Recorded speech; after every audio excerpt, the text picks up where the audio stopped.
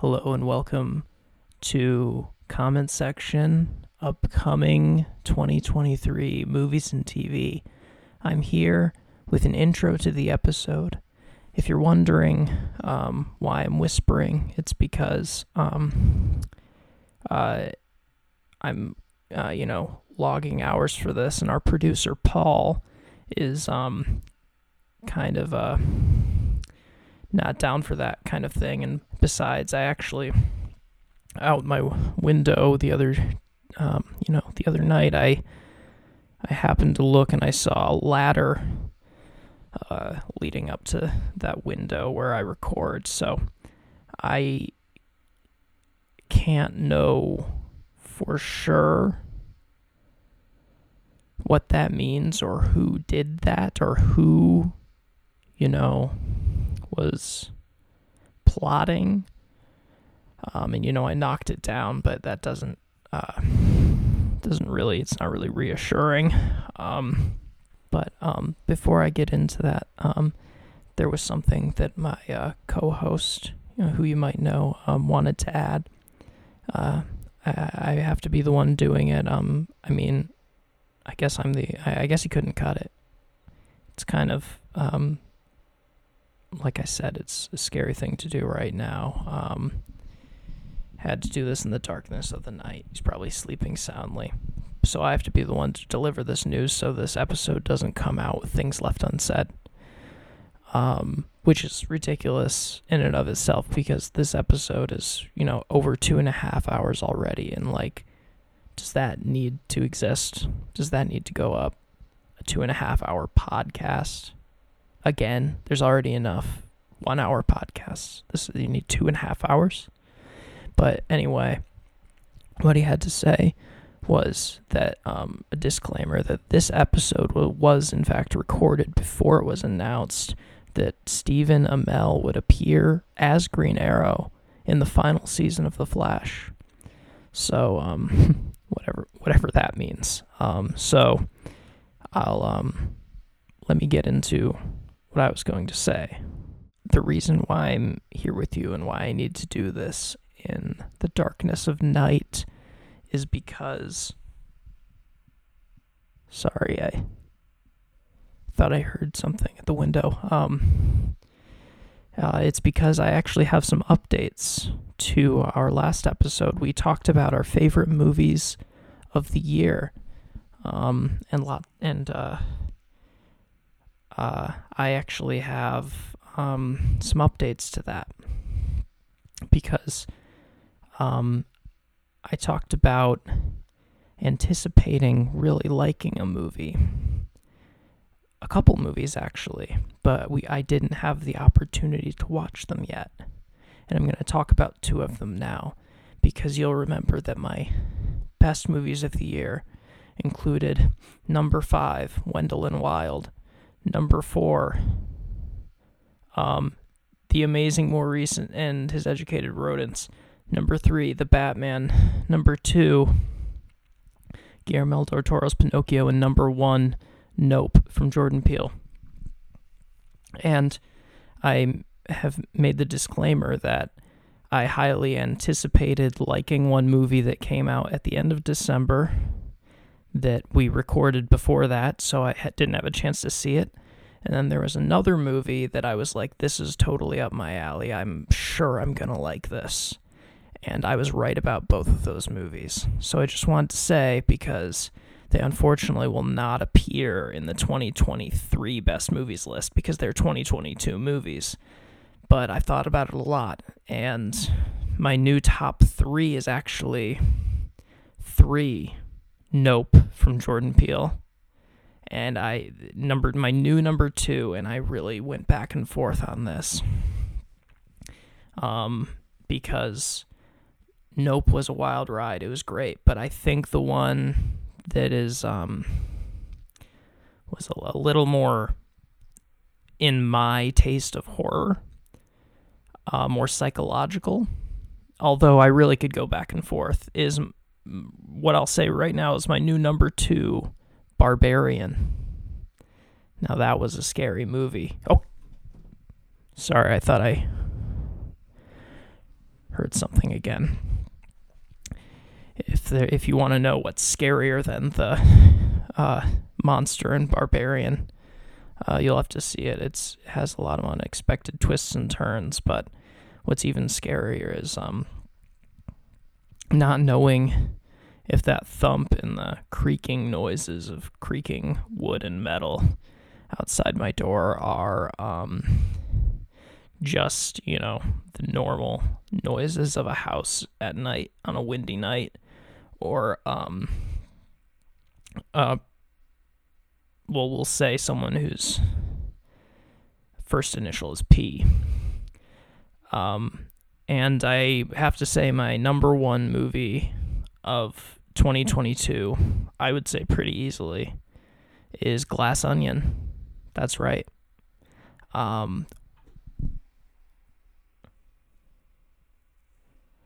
Okay, sorry. I'm paranoid. I had to check the window again. I just wanted to say that I needed to get it out because I know that people have been abuzz about this movie. And I even suspect that, we're due for an era of people saying, like, actually it's bad, which I've already seen a lot of, but I disagree. I think it was really fun, and more than just fun. It was really, I thought it was profound. I think Rian Johnson knows how to make not, even if you can predict what happens, it feels mysterious. It scratches that itch. And on top of that, there's an excellent social commentary. And the reason why this being my favorite movie of the year really highlights why I need to do this in the absolute quiet and darkness of the night, because you see, Paul isn't the biggest Rian Johnson fan.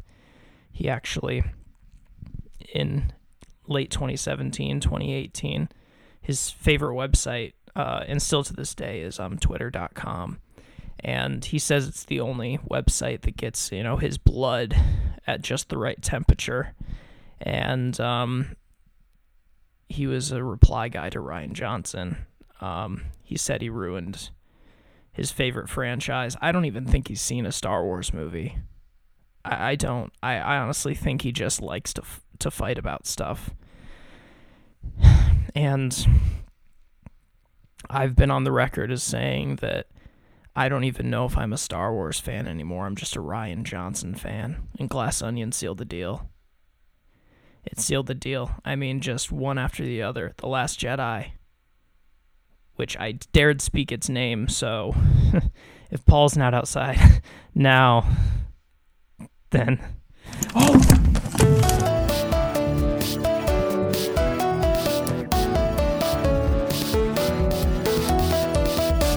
Hello, everyone, and welcome to a brand new episode of Comment Section. That's right. First one of 2023. That's right. That's right, guys. Happy New Year. You know what that means?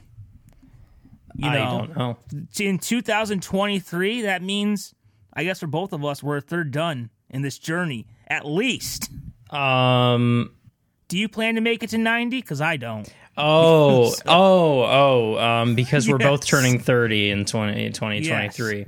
I honestly, I've always felt, I've thought about the perfect age to die many times, and I keep going back and forth between 95 and 100, just so I can say.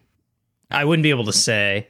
You don't want to be like Betty White and go out like a few days at 99 before turning 100.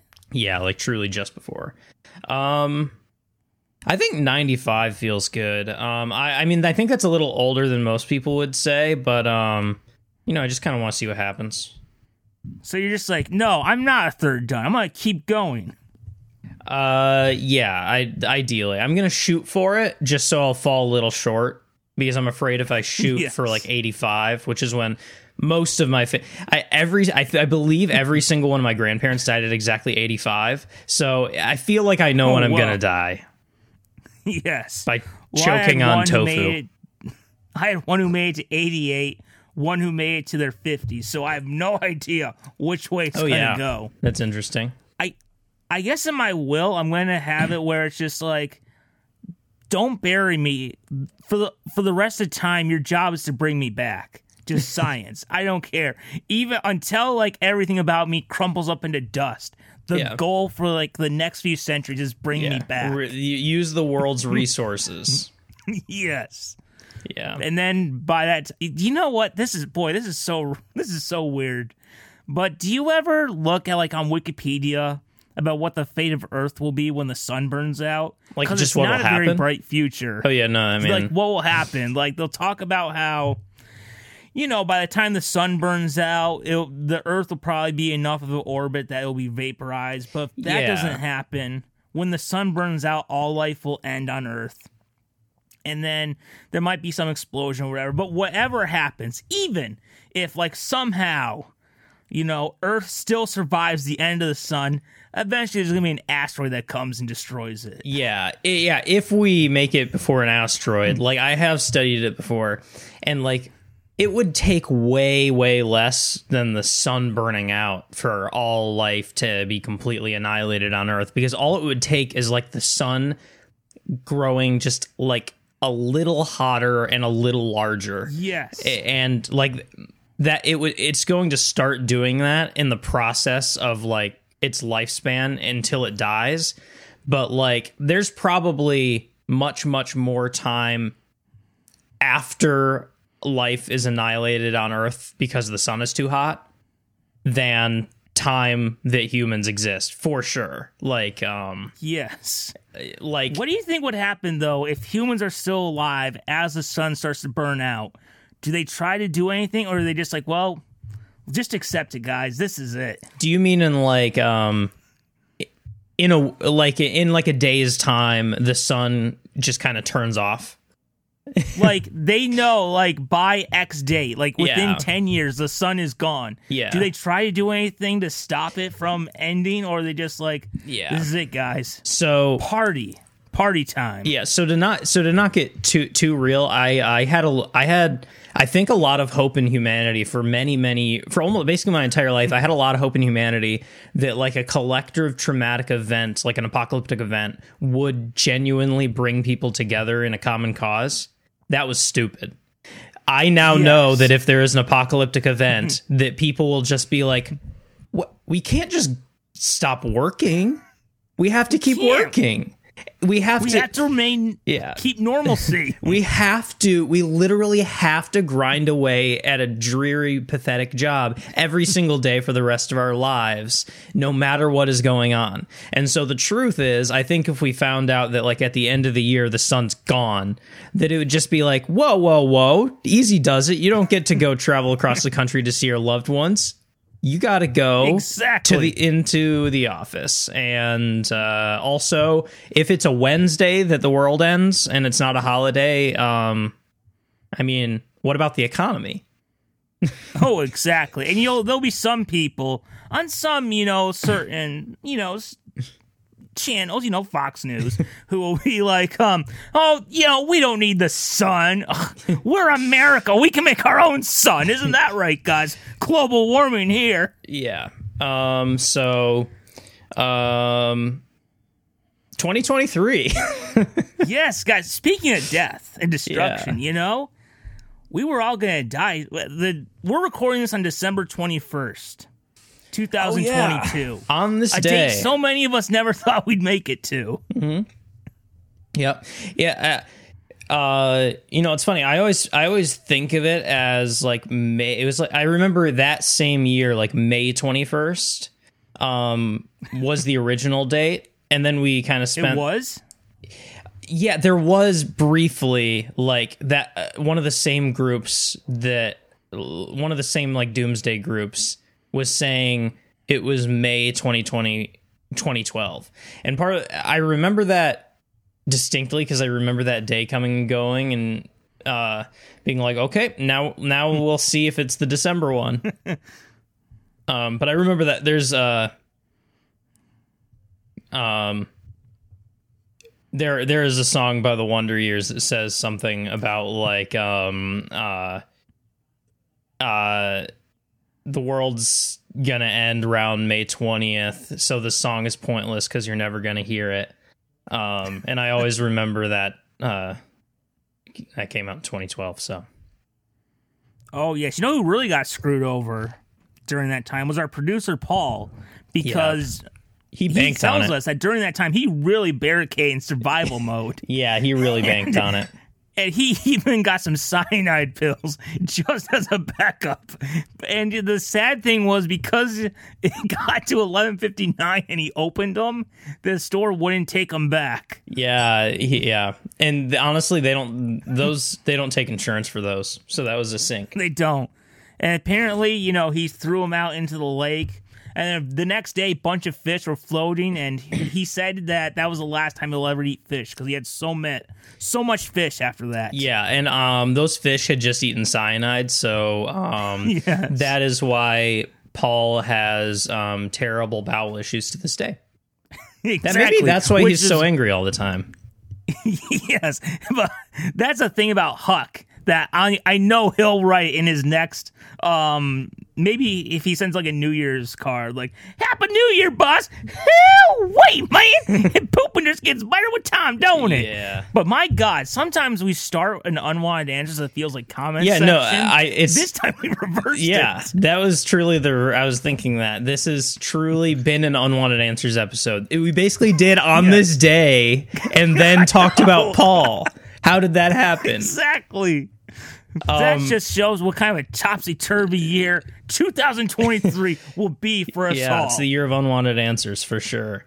Yes. What say we talk about, because that's the point of this episode, the first day of the year. We want to talk about looking into 2023. What are the movies, TV shows, and video games we'll end it out with that we're most looking forward to or most relevant to talk about upcoming in 2023, and which of these will actually come out?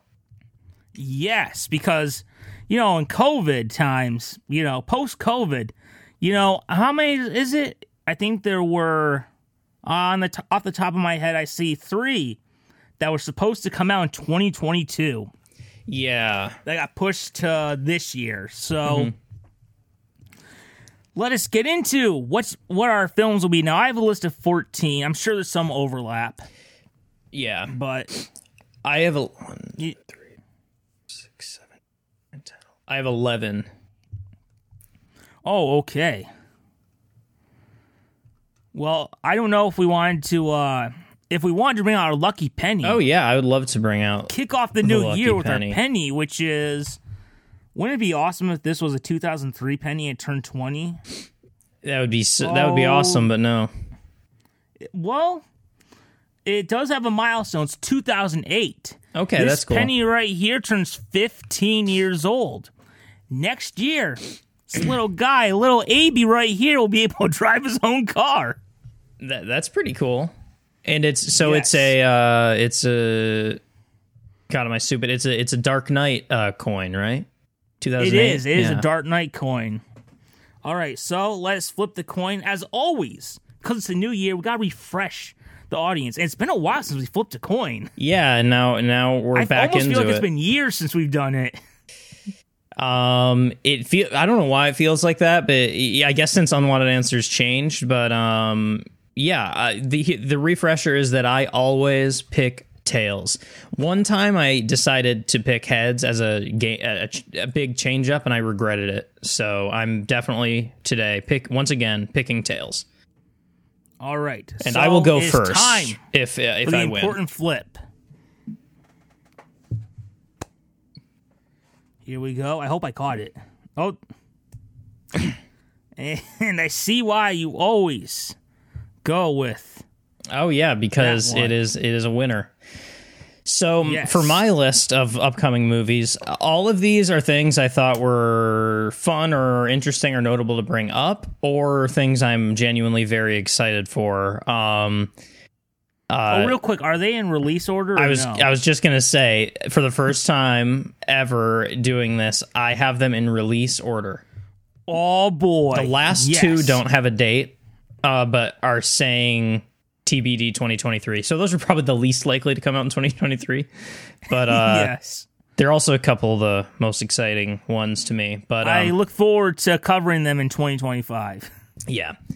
All right. So my first one is, I was truly just like going through a list of 2023 movies and trying to see, like, is there anything I haven't heard of or was not even on my radar at all that looks interesting to me? And this one is one of the ones I found that I was like, you know what? I think I am interested in seeing that. Even though I wouldn't have thought so just from the name and a basic, like, synopsis, but just looking into it a little more. This is a movie called Knock at the Cabin, coming out February 3rd, 2023. It's M. Night Shyamalan's next movie. There are a couple things about this. It's based on a novel by, I think, a pretty well-liked horror author, Paul Tremblay.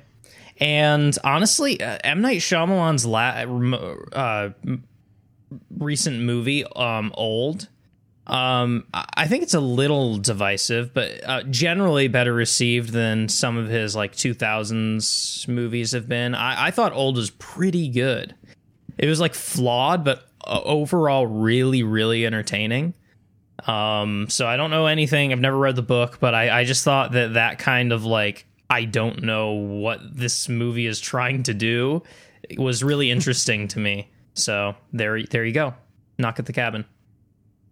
Oh, yes. You know, speaking, because I've read the synopsis a little bit, it does remind me of something we brought before. It's kind of similar. We always talk about how, you know, you never want to live in the country alone. Yes. Another thing, you never want to be in the woods alone. Yeah. I think the same applies because, you know, my mom, one of her siblings, we used to go to their house a lot. Their first house, not their current house, thank God. Mm-hmm. It was kind of in the woods and kind of in the middle of nowhere where there were no neighbors or anything. Mm-hmm. And I felt so like it was fine during the day, right? But at night, it was like you were on your own, and there was one house like up a hill that you could kind of see, but that was it. And I was just like, oh, I don't know how they live like this. Yeah, Home Invasion is to me, one of my favorite, but also like the scariest of all the horror genres. Yes. And it's specific, like that's like it's a trope. They're all someone's lives way out in the woods. And it's like it's enough of a trope that there's the cabin in the woods, the movie, so which is a parody. So, yeah, don't live way out in the woods. Come on. No, you need neighbors, aka witnesses. That's what neighbors are good for. Yes. It's the best part of honestly, I think we probably talked about this before in the discussion about like living out in the middle of nowhere and how it's the scariest place. But like, it's amazing to me how scary I find that when there are so many people who are just like, oh, I'd never live in a big city. All the crime. I'd take big city any day. I know. I'm just like, okay. At least I'm not gonna be. At least some like masked vigilante, strangers-esque, Hush-esque horror villains aren't going to come into my house and tie me to a chair. Exactly. You can scream and you'll feel a little comfort when a neighbor says, "Hey, shut up! I'm trying to sleep." Yeah, I'll feel warm because there is human not basically an ally in humanship, just shouting at me to be quiet down. Anyway, you're not completely on your own. Yeah. Anyway, that's that. Hope that's good. Hope to see it at some point this year. So yeah, what's your first movie you're going to bring up? Well, I'll bring up two. I'm not gonna lie, I'm not that interested in, but I thought they'd be fun to bring up. Mm-hmm. One is we talked about earlier, I think it was last year, the news that a certain character from the 100 Acre Woods had joined the public domain. Yeah. And that is our buddy Winnie the Pooh. Because coming soon, we have Winnie the Pooh, Blood and Honey. That's right. So, believe in the synopsis, it talks about how Christopher Robin has grown up. and he left his friends at the 100 Acre Wood, and now they want revenge. Oh my gosh. And they're going after everyone. And it may sound a little depressing, but could be more depressing than that Christopher Robin movie that came out a few years ago that looked like it was shot by Zack Snyder. Yeah, nothing could be more depressing than that. Yes, so Winnie the Pooh, Blood and Honey. Yeah, we're gonna see and some on the interesting poster things. says, "This ain't no bedtime story." My gosh. So, yes, I like to think this is the prop that we're finally, after all these years of all these Disney movies, we're finally getting what I think you'll consider the proper conclusion. It's Endgame, if you will. The final chapter in this long-running arc. No, this is the Logan. Yes, this is it. This is how it ends. Yeah. It's all been building towards this. Yeah. And I'm expecting a very satisfying ending to the Winnie the Pooh saga. I hope so too. Very exciting. Do you have anything else to bring up? Because actually, my next movie, there's a connection. Oh, well, we might as well just go to the connection then. Because my movie is also a basically joke premise of a movie about a bear.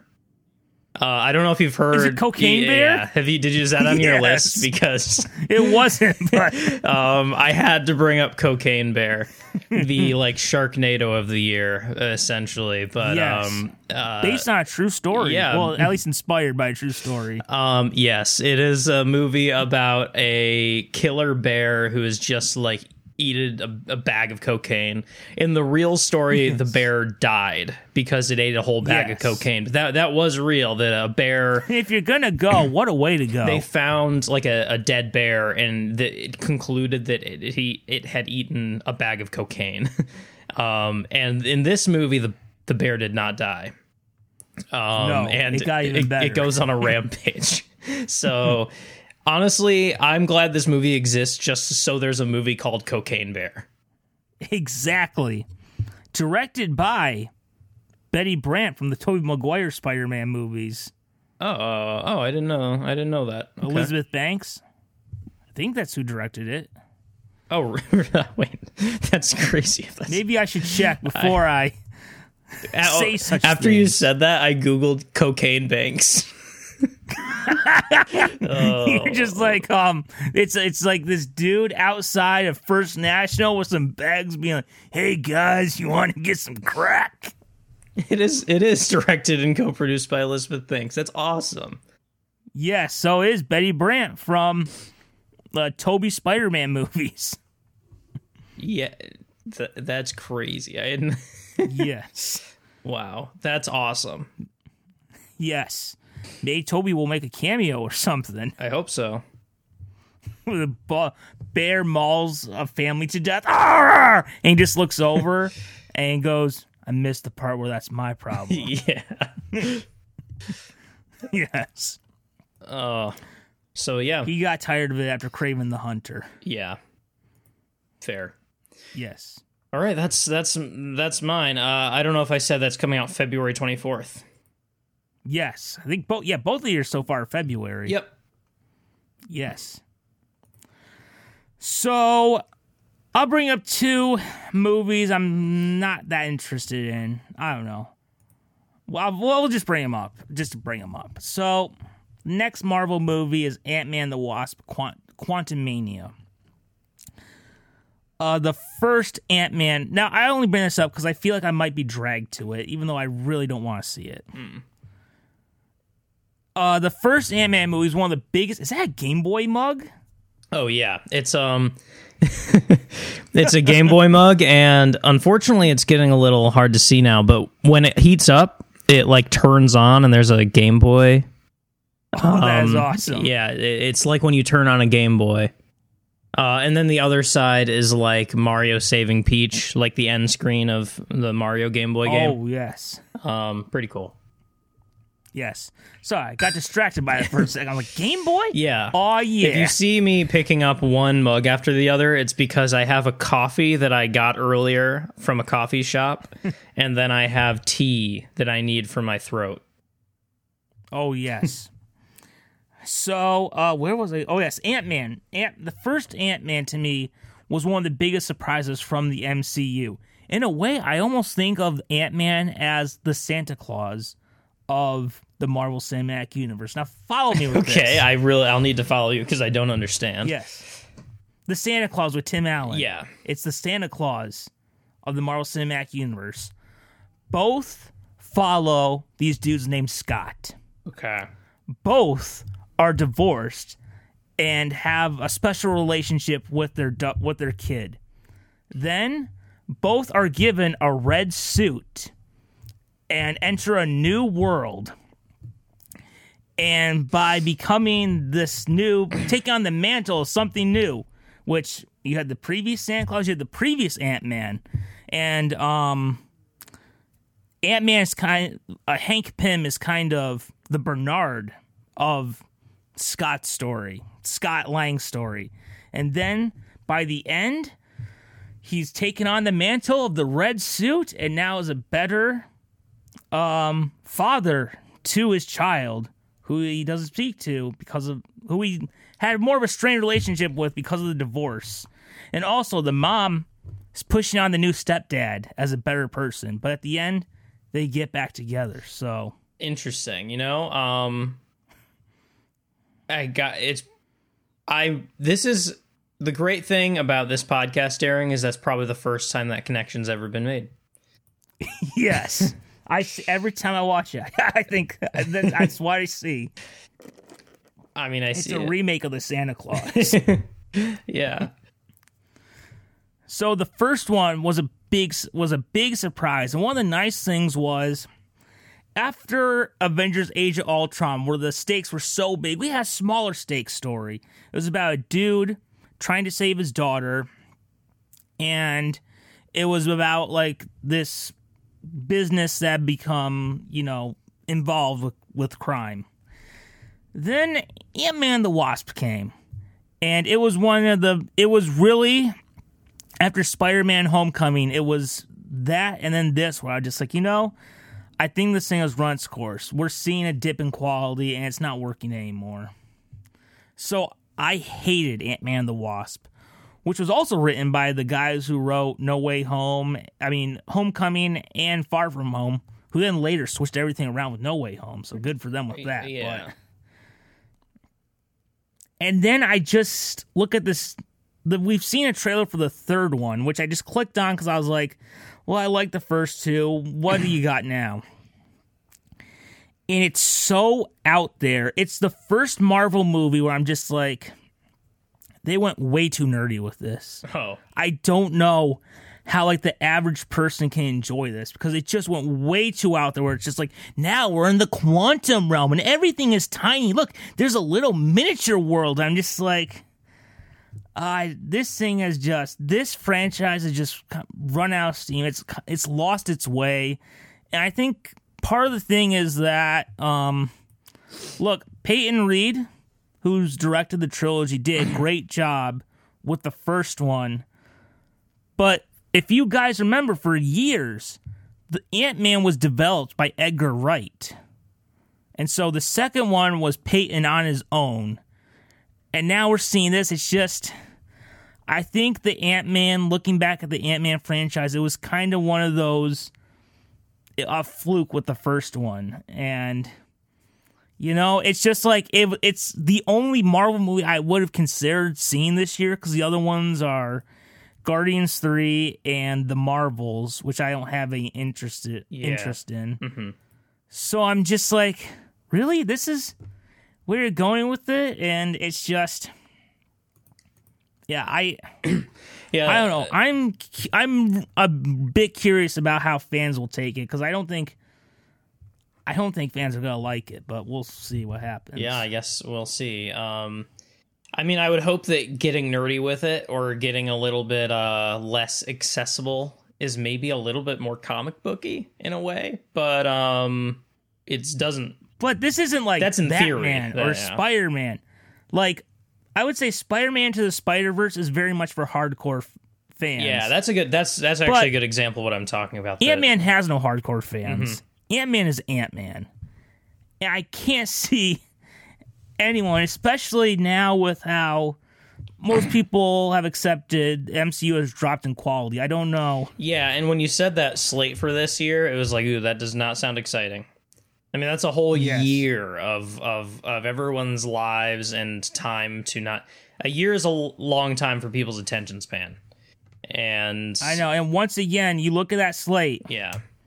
And we'll talk about it later. I mean, luckily there is something, but when you look at the slate of Ant-Man 3, Guardians, and the Marvels, the MCU really could have used a Fox X-Men and a Sony Spider-Man movie that was completely unconnected. Yeah. Yeah, totally. Yes. So there we go. Ant-Man the Wasp, Quantumania. Brought it up because I feel like I'll probably be dragged to it, even though I really don't want to see it. All right. Well, my next one is probably one of my most anticipated movies of 2023. Something that could be awful and, like, you know, it's highly anticipated because it's a property I really care about, and I hope that it does good things for people getting into this particular property. And I think I have a guess what it is. There's not a whole lot to say about it because I had a whole section of an episode specifically dedicated to this movie coming out March 31st. Yes, I think I know what it is. March 31st, which is Dungeons and Dragons: Honor Among Thieves. There was another Dungeons and Dragons movie in like 2000 or something. Masterpiece of the genre. Yes, absolutely. But I would call this basically the first like real like attempt at a blockbuster, like big stars Dungeons and Dragons movie. And it's coming out at a time that like Dungeons and Dragons could not be more like just blowing up right now. Like there was just like the most popular Dungeons and Dragons like Twitch stream show, Critical Role, got its own animated series on Netflix that released last year. Like it's such a popular entity right now. And so it's ripe for actually being genuinely successful. And it's got, obviously some big names in it. And, the trailer was like, it felt like, okay, it felt a little like, okay, let's try and, what if we wrote like an MCU style comedy action movie, but it's Dungeons and Dragons now. So it's like, that's a little worrisome, especially when people are getting a little tired of that style of comedy and movie. But I think it's written by I think we said earlier, but it's written by the dudes who wrote Spider-Man Homecoming. Oh, yeah. I think I remember that. I hope it's something that the writers and the people making it just had fun with, and we're like, we're going to capture the spirit of D&D by just having fun with this and like creating a fantasy story. And if this is really good, I have to say it'll also be like... there's a lot of fantasy stuff coming out right now, and a lot of it isn't stuff that I'm into or liking necessarily. And it would be great if Game of Thrones, just not my thing. I have to say I am anticipating potentially really liking the Lord of the Rings series, but I'm too scared to watch it. You haven't watched it? No, I'm too nervous. I've heard a bit of a mixed reaction to it. Yeah, I mean, I guess it is, but I think it's less. I think it's more positively received than I expected, and a lot of people who I know who were worried about it because they're like diehards were like very pleasantly surprised in how good the story was, is what I've heard people say. It's the visuals are kind of iffy for a lot of people because and I agree, it looks like the entire thing has like this ethereal glow to it, and it's like in the original like trilogy, anytime they went to the elven city of Rivendell, there was sort of this ethereal glow because the elves were supposed to be like these like ethereal, perfect beings. And so when they went there, it felt a little otherworldly. This series looks like the whole thing is that, which is maybe a little too much. But that's the only like complaint I've heard from people that whose opinion I respect. But I'm still just too. That's important to put a little asterisk by it. Just like, these aren't just randos; these are people I respect. Yeah. So I'm just nervous. I'll eventually get to it. But that potentially being something I really like, and also this are like the only potential like my kind of fantasy things out there right now. So that's all I'll say on that. Dungeons and Dragons: Honor Among Thieves, coming March 31st. Oh yes, maybe it will be good, but there's no way it can compete with my favorite Dungeons and Dragons movie, of course, starring Tom Hanks, Mazes and Monsters. Oh, of course, the cinematic classic where they taught us Dungeons and Dragons bad.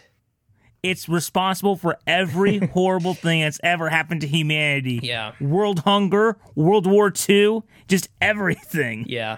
I love that though, because like, I don't know if you know, I learned recently that the like original story that kind of sparked a lot of that was from like a tragic story that happened to someone who was in, I believe, from Lansing.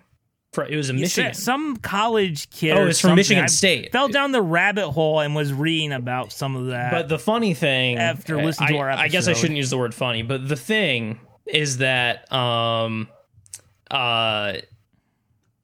basically that case and all other cases, it was like this person may have played Dungeons and Dragons. That was the that was the extent of it. They had a box in the room. It still had the shrink wrap on it, but maybe they read a little bit of the back of the box, and that's what set them off on their path. Yeah, it's literally like if someone found a dead body like out on the side of the river, and like the police were doing an investigation and searched their room and found a little bag of marijuana, and they were like, they smoked marijuana, that's why they died. That's what killed them. Yeah. Yeah. All right. Maybe I should. All right. I guess I'll move on to mine, and I'll mention something quick first, and then we'll move on to the real thing. So, I'll debate about bringing it up. I don't know. I guess I will, because we brought up the first movie when it was coming up. The next DC movie is Shazam! Fury of the Gods. All right. And Shazam is like the one superhero I don't like. One of my least favorite episodes of Smallville is because it had a character in there that reminded me of Shazam. And I didn't think he worked on Young Justice, despite how great that show was.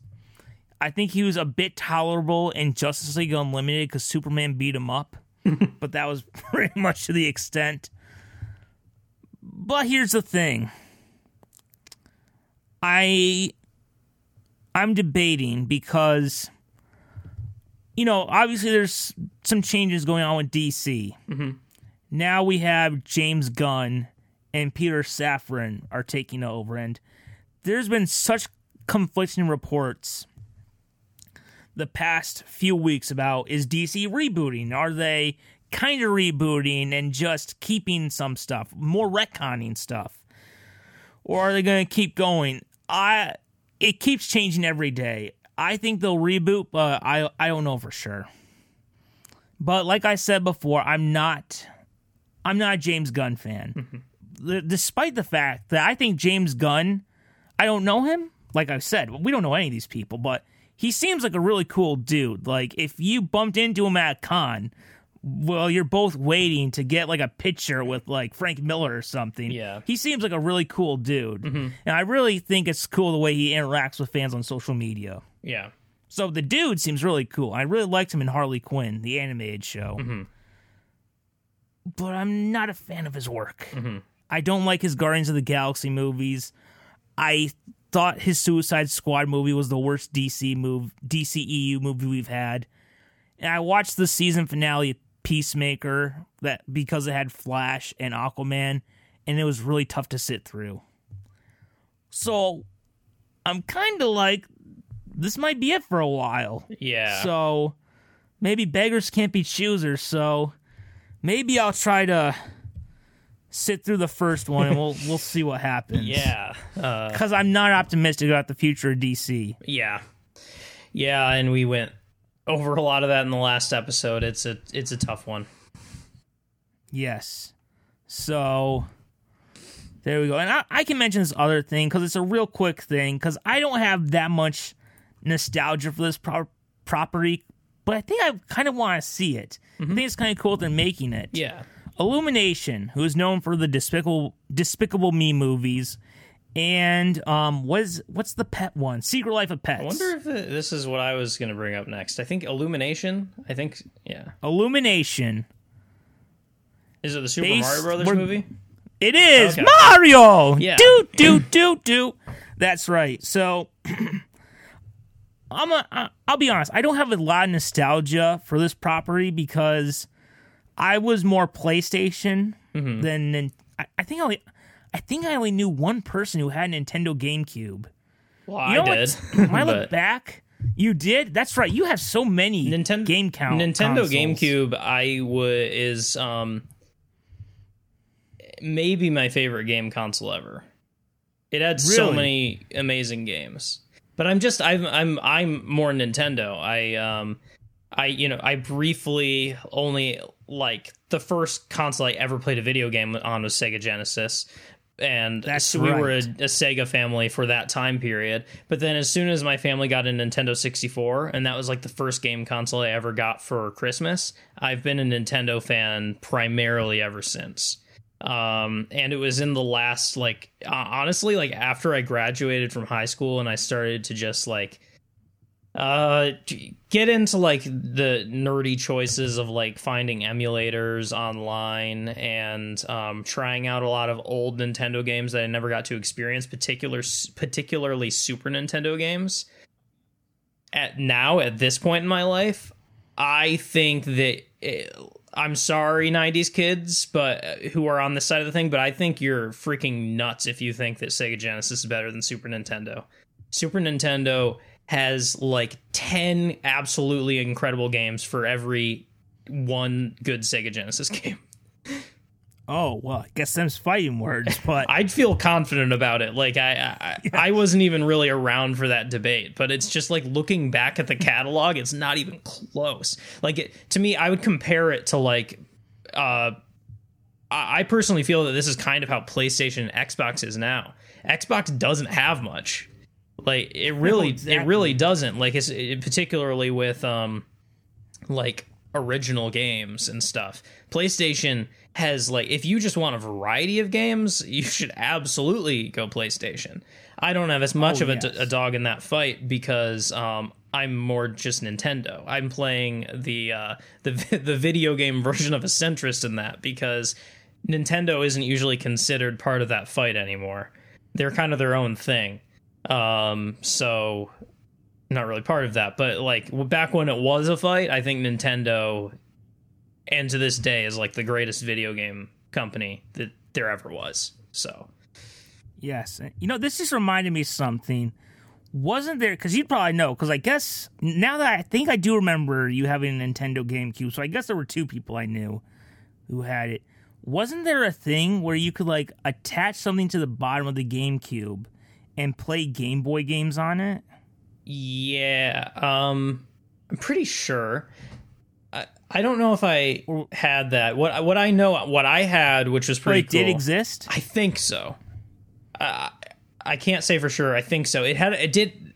It sounds right because the GameCube had a lot of different like attachment things.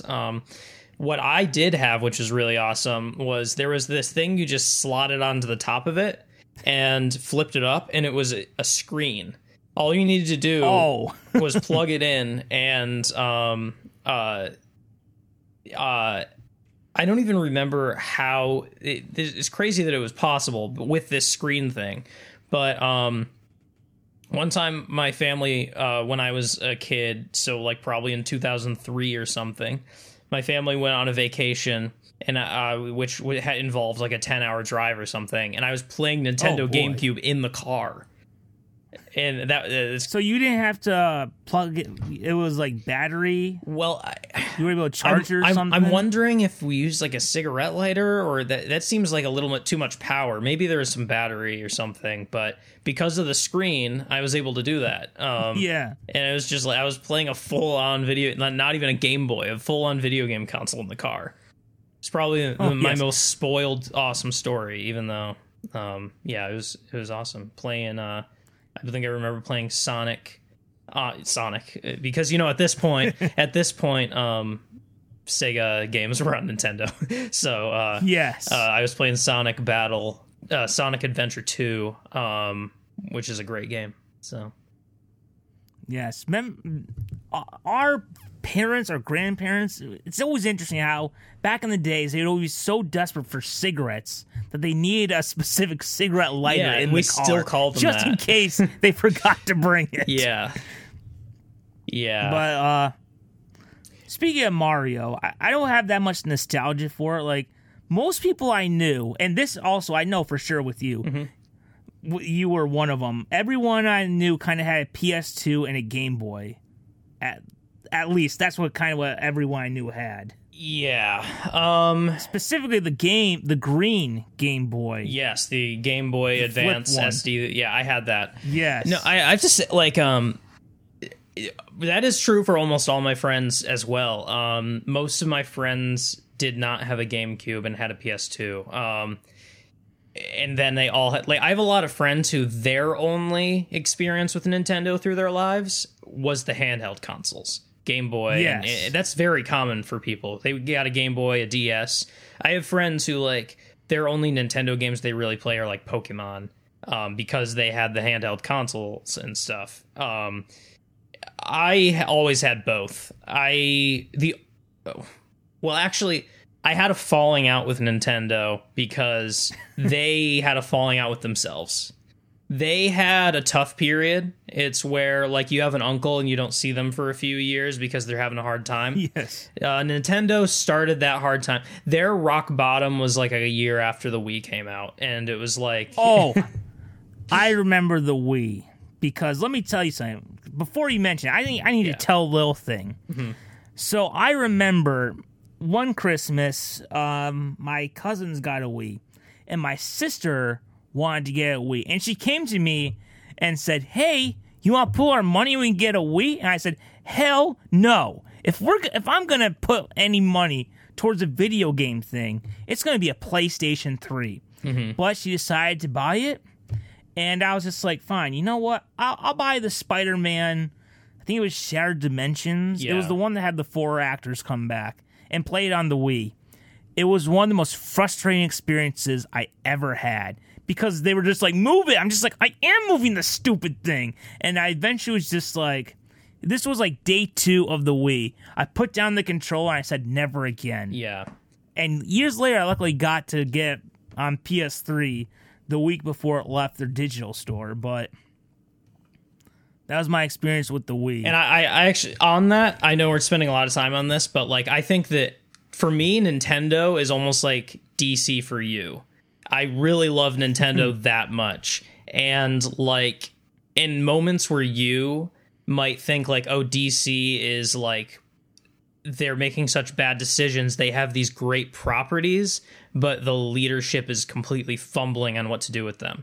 That's how I feel the era of the Wii and the Wii U was with Nintendo, because they were they lost track of the fact that what Nintendo is all about to me is during the Nintendo Entertainment System, Super Nintendo, Nintendo 64, and GameCube, their whole thing was they had some of the best character designs and properties in video gaming. Yes. And they also had some of the most impeccably, scientifically perfect game design.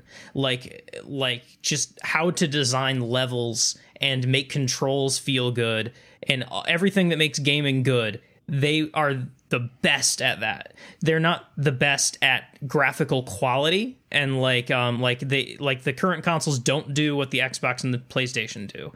The quality of the graphics is lower, but the quality of the design of the games and how things function and level design and stuff is the masterclass. They're better than anyone at that. And during the Wii and Wii U era, they were relying on gimmicks to try and get people to buy their consoles.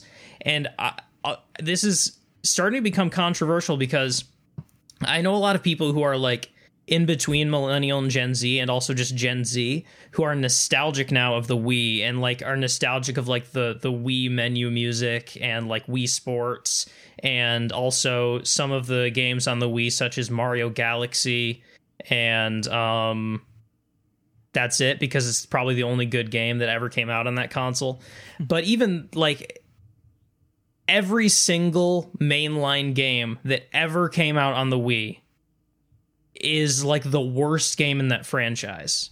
Because even Mario Galaxy and Mario Galaxy 2 don't rely on gimmicks. Like, they're just regular 3D Mario games. But they're leagues worse than anything like Mario Sunshine and Mario 64, which were the 3D Mario games before that, are like near perfect games to me. Then Mario Odyssey is the one that just came out on the Switch a few years ago, and it's also like perfect. They just completely came back from this dark age with an absolute like perfect game. It might be the best Mario game in my opinion. And they just they fumbled it for a long time, but I'm just really happy to say that ever since I believe 2017, when they came out with the Nintendo Switch, they've been on again. All of their mainline games are generally incredible. I'll get to some of that in the video game section at the end. But what we're talking about now is the Super Mario Brothers movie, which was my next one too. Yes. So transitioning into my next one as well. And so, yeah, that's my history with the franchise Mario. We could have had a special about this because just from my interest in the franchise. But if I were to rank Nintendo franchises, Mario is not my favorite. Like, I like Zelda, both in characters and games. I like Zelda more. I like Metroid more. I think I like Donkey Kong more. So it's not my favorite, but I acknowledge it as like the face of Nintendo, and it makes sense that this would be the movie. He is their Mickey Mouse. Yes. And by the way, also my dream now that Super Nintendo World is opening. There's like I believe it's at Universal Studios, I think. I think that sounds right.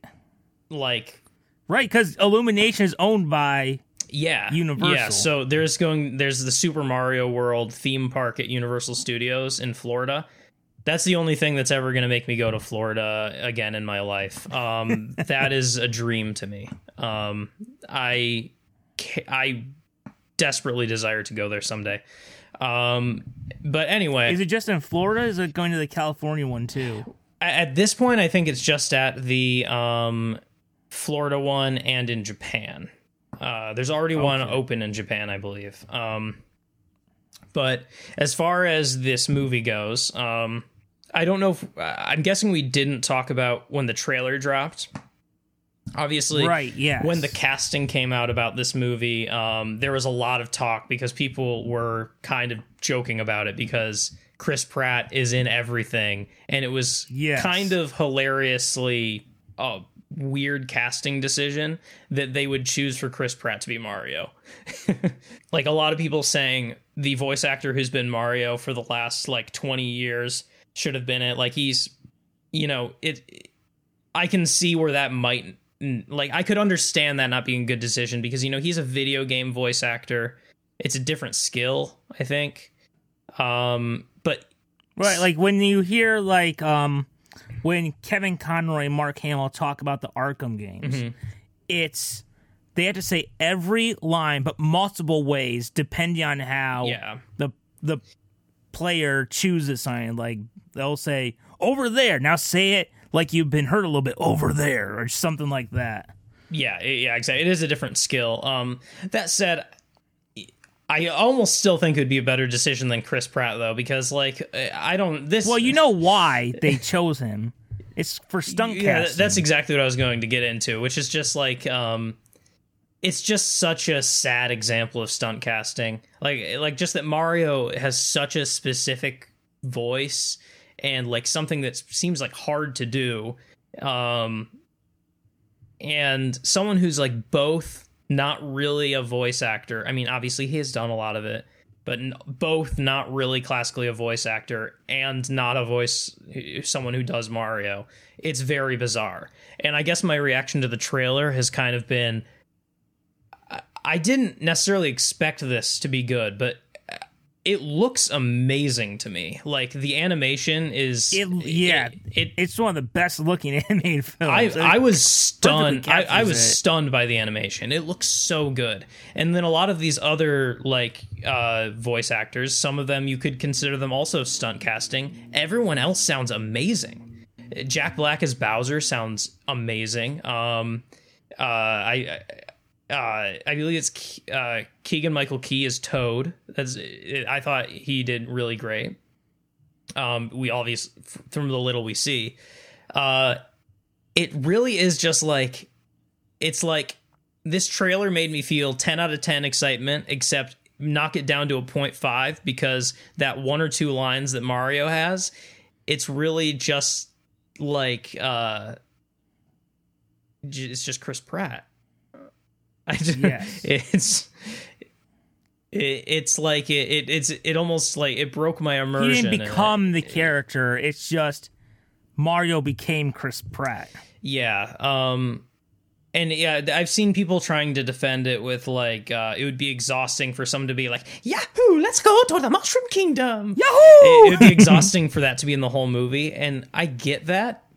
I think that you're right and that something should be done to tone it down.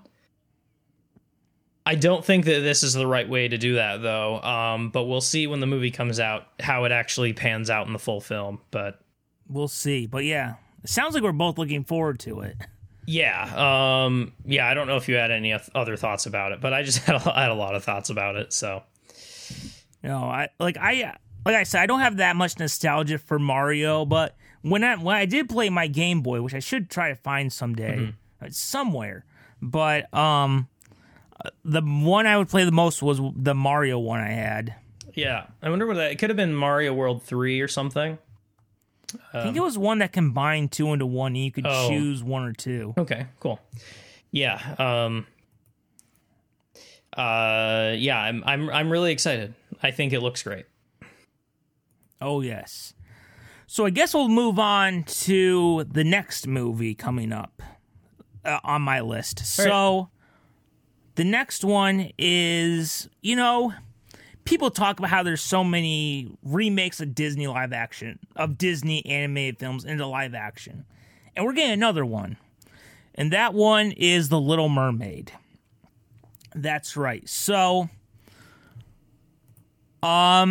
this Little Mermaid, obviously one of Disney's best animated films. Also, one of their most important movies. Because you have to remember the context of when it came out. When it came out, animation was pretty much dead. Like, a lot of the Disney movies, like Great Mouse Detective, like The Black Cauldron, had flopped. There was talks about Disney I think it was that Disney was considering being sold to another company. And there's actually a great documentary on Disney Plus called Waking Sleeping Beauty. But then there was like this perfect group of like circumstances where Who Framed Roger Rabbit was really like the spark that brought so much of it back. And what followed it up was Disney going back to what worked before. Instead of another, hey, we're going to do Sherlock Holmes, but like a mouse version where it's really funny and comedic. They went back to the fairy tale musical with The Little Mermaid, which kicked off the Disney Renaissance. And also, Who Framed Roger Rabbit plus the Disney Renaissance. We got to have, the golden era of Warner Brothers TV under Gene McCurdy, Nickelodeon started. All this stuff kind of came out during that time. We also had The Simpsons come out in 1989. I don't want to describe it. It almost feels like it was the beginning of like our childhood era. Little Mermaid's a very important movie for Disney's history. And I think it's one that could work in live action. I'm a little curious about, are they going to try, maybe I should look it up. I don't know if they're going to try and have like the fish or the crab talk, because that might look a little weird in live action, but... Right. I don't know. A lot of these live action ones have seemed to be like pretty accurate to like that they usually do that stuff. Yeah, I think the one that took the most that made the most changes. Oh yeah, so there is someone voicing Sebastian Flounder. Okay. The one that made the most changes was Mulan. Yeah. So we have so there is also a teaser that came out for it, and it's very much, it lives up to its name of teaser, not trailer. Yeah, it shows very little. And yeah, so you've seen it then. Yeah, it was hard to get. So much of it is just, it's literally like, I think it's like a minute and 10 seconds, and like 50 seconds of it is just panning around the water, and you see maybe a little fishtail or something. And at first you're like, really? Are you going to show us anything? And then at the end, you see, is her name Haley Bailey? Is that the actress? I think that's, yeah, the actress who plays Ariel. I don't know. Truly, I think that's what, it sounds like Halle Berry, but it's something a little different. I think it's Haley Bailey. It's a pretty cool name. Yes. If that is it. It's, yeah, starring Hale Bailey. I think it's Haley Bailey. Or maybe it's Halle Bailey. Halle Bailey? That sounds more right. That's Halle Bailey. It's a very rhyming kind of name. Yeah. And then at the end, she does a little bit of Part of Your World, and you're like, holy crap, that's Ariel right there. Just like, for like, almost like, we see nothing. And then at the end, you're like, wow. Yeah. they really nailed that casting. So, yeah, I think so too. I mean, let's just be honest. It's a Disney live action remake. We'll watch it one year, and it will disappear. Yeah. I think the one that maybe had like the most impact was the Aladdin live action one, but even then, it's kind of gone. Like Beauty and the Beast is gone. Everyone kind of wants to forget the Tim Burton Alice in Wonderland movie, but if it's good, we got something we can enjoy for a year before we forget about it. So, no, I think that's pretty much it for The Little Mermaid. I will say it's kind of like when you go to Disney World and they have like the mascots perform Beauty and the Beast. It's like, it's just something to see, just something to do. That's actually a good, It's a show it's a performance you saw while you're at Disney World, and it exists at that moment and then never again. Yes. My next one might be stealing your thunder a little. Oh boy. I don't know. Is the next one on your list a big one? Oh, it is. Okay. So I think I know what one you're going to bring up. So go ahead. We're at the same point then. This is a shared one. I won't steal your thunder. This is one of the big ones we've been wanting to get to. This is Across the Spider-Verse. Yes. Or is it Spider-Man Across the Spider-Verse? Spider-Man Across the Spider-Verse. And 2024 will be Beyond the Spider-Verse. Awesome. And so this is coming out, fingers crossed, June 2nd. And it was supposed to come out in October. Yeah, so I remember going to Spider-Man No Way Home and being like, all right, in 10 months from now, we'll be doing this again. But no, instead it was about 16 months from now or something. Yeah. So this is the sequel to Spider-Man Into the Spider-Verse, which both of us were absolutely in love with. It was my number 2 favorite movie of the year, that year. Was it your number 1? I can't remember. It was my number 1, yeah. Yeah. I still, this movie has stuck with me, and I've only liked it more ever since. It really is one of the best animated movie in a large group. This is a large, generous group, but it's one of the best animated movies I've ever seen, in many ways. And especially when you consider, I don't know if people know this, how many comics they crammed into that movie and made it work. Yeah. You had the origin of Miles, the Prowler storyline, Spider-Man by Bendis, the Spider-Verse storyline, Plus, Peter breaking up with MJ storyline that J. Michael Straczynski did, while also introducing Kingpin. Mm-hmm. And like it also, like we mentioned in a previous episode, it like inspired at least 2 animation studios to do something similar. Like it had like genuinely innovative new animation style, which is amazing. Spider-Man. And oh, exactly. So yeah, this is couldn't say incredible unless we were talking about Hulk. Yeah, this is amazing. Maurice. No, but that's why this is definitely one of my most anticipated movies of the years. And we got a trailer fairly recently, and that's right. And we also yesterday, I'll bring it up late when I talk about it in a second, but we did have a bit of breaking news. Not important. It's not going to be like, oh my God, this affects the movie. It's going to be even better. Yeah. But it's a fun little tease of something. A fun little quick thing. Yeah. I've already seen some people are creating way too high expectations for this one little thing, but we'll get to it in a second. Yeah, I guess what are your thoughts so far in this movie? I feel like I at the very least feel like this trailer has increased the hype, I think, for both of us, it sounds like. Oh, yes. So, like I said, I love Spider-Man Into the Spider-Verse. I've brought up before that Peter B. Parker, Jake Johnson's Peter B. Parker, is my favorite movie version of Spider-Man. As much as I love Tobey's, even though he kind of is kind of the Tobey version years later, but I love Tobey's, love Andrew's, but my favorite one is Jake Johnson's Peter B. Parker. And I guess we'll talk about the trailer for a little bit, but I will be honest about something. I will be honest. There are 2 things that make me a little concerned about the movie, and then we'll get into some of the fun stuff. Okay. One thing I'm a little concerned about is how they're going to do a spin-off movie about Gwen with another group of spider people. I think it's a female spin-off, so you'll probably see Jessica Drew, stuff like that. And they said, this movie sets it up. Mm-hmm. And it's like, okay, firstly, if you want to do that movie, that's great. But last time you used a movie to set up a universe, you killed the Amazing Spider-Man franchise. So and that's kind of what that movie was. It was kind of a filler episode that set up some later stuff. Even though I still liked Amazing Spider-Man 2. Mm-hmm.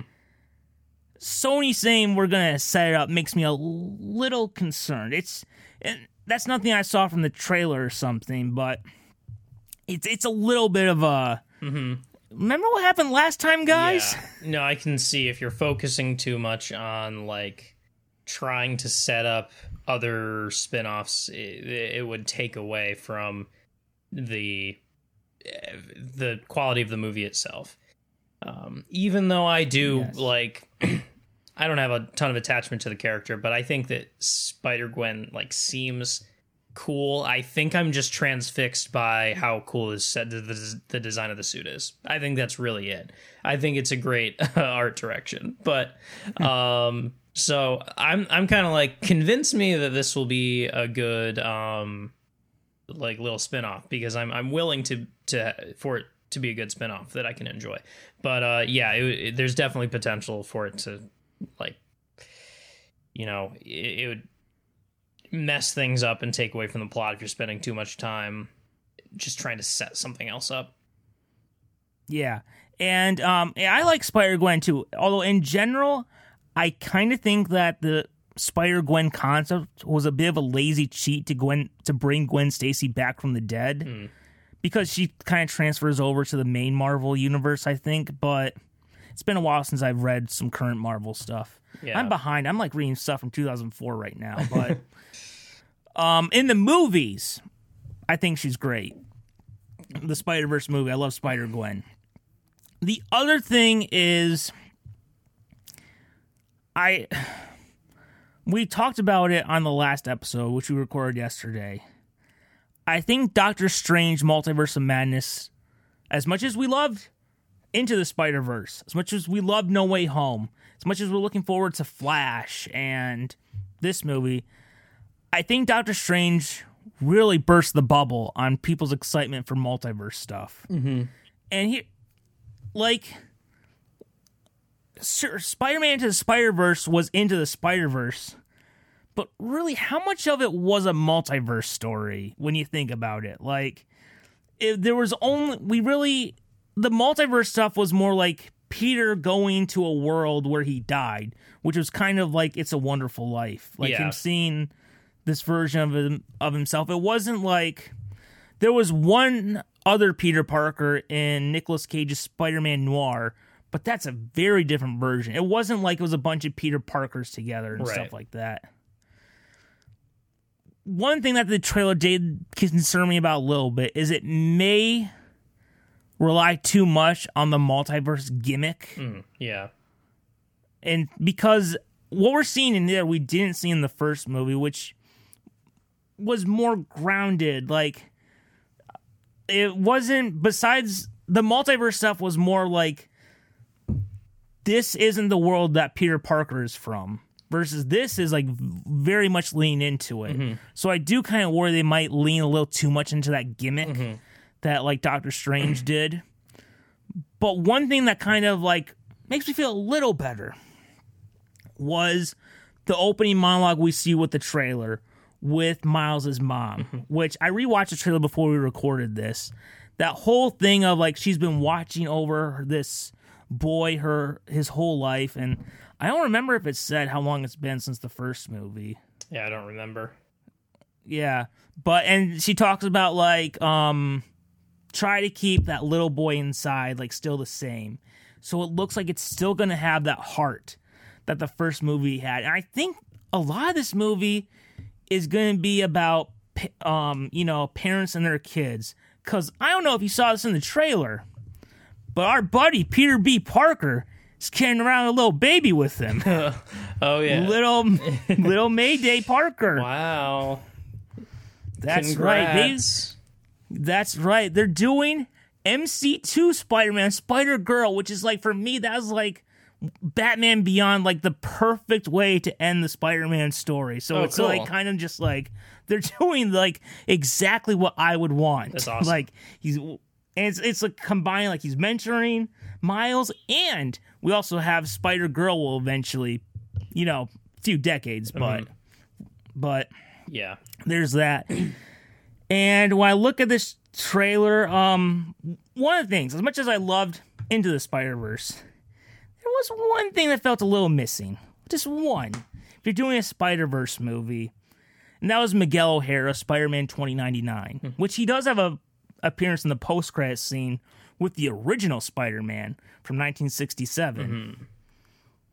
And I am so glad he's such an important character in this movie. Again, we see Miles kind of looking at a screen about Miguel with his daughter, which again seems like being a parent's going to be a big theme in the movie. Yeah. And I was so glad to see Peter B. Parker back again. I was so glad. Just him, and he's got a bathrobe and everything. It was great to see. Yeah. So it looks like there was one thing that people have been sharing on Twitter it's made me laugh, because if you're a Spider-Man comic book fan, you know the frustration about there. People are saying, Miles is going to be the villain of the movie because he had Peter and MJ get back together and have a kid, and Marvel doesn't like that. They want Peter Parker single and lonely. Oh yeah. So whole one more day situation, but stuff with Miles looks great. I love that opening scene with his mom, and we had that scene. I want to bring up two Easter eggs real quick. And look, people online are making a bigger deal of it than they should. It's a fun little visual gag, okay? And maybe you saw me post about it on Facebook. I don't know, but in the trailer, because I didn't notice it the first time, I saw it the second time, because I watched it 3 times in a row. One of the Spider-Men chasing Miles is Spider-Man from Spider-Man Unlimited. the animated series from 1999, which, because it's a sequel to the 90s show that starred Christopher Daniel Barnes, that is my childhood Spider-Man chasing after Miles. Oh. So that was cool to see. Like, there's a nice little reference. Now, don't expect him to have a role like Tobey and Andrew did in No Way Home. Because in this movie, Peter Parker is the Jake Johnson version. This was just a fun little visual gag. I honestly think what we saw in the trailer is all you'll see of him in the movie. Yeah. But you know what they did? They made it so that after 21 years, when you go through the shows and end with Spider-Man Unlimited, it doesn't end on a big cliffhanger. We finally don't have that big cliffhanger. Guess what? When he's in the building and it starts to cave in, he lived. Isn't that nice? Isn't that nice to have a little reassurance? That is actually pretty big. Yeah, it's fine. It got wrapped up, and then he got into the Spider-Verse, and then he probably went back home. Yeah. And I think, so, and also another thing I think we have to bring up is Christopher Daniel Barnes. He wasn't Spider-Man Unlimited, but he was the voice actor from the 90s show. He actually came out and said that he's not in Spider-Man Across the Spider-Verse. Now, you could say, well, what about Tom Holland? What about Andrew? He denied it, but the difference was people interviewed Andrew Garfield on TV shows, and he had to lie. Versus a similar situation was in the What If show. People thought Josh Keaton was going to be Spider-Man in the Marvel Zombie show, and he couldn't say anything because of his NDAs. Yeah. So the fact that Christopher Daniel Barnes actually said something, that definitively proves that he's not in the movie, because otherwise he would have had to be silent about it. Yeah, for sure. So it's just a quick little visual gag. Don't expect it to be much more than that. And there was a piece of breaking news that happened with the movie. Okay, Again, I'm curious. Expect a visual gag that lasts for 5 seconds at max. In the poster, we see Spider-Man from the Spectacular Spider-Man animated series.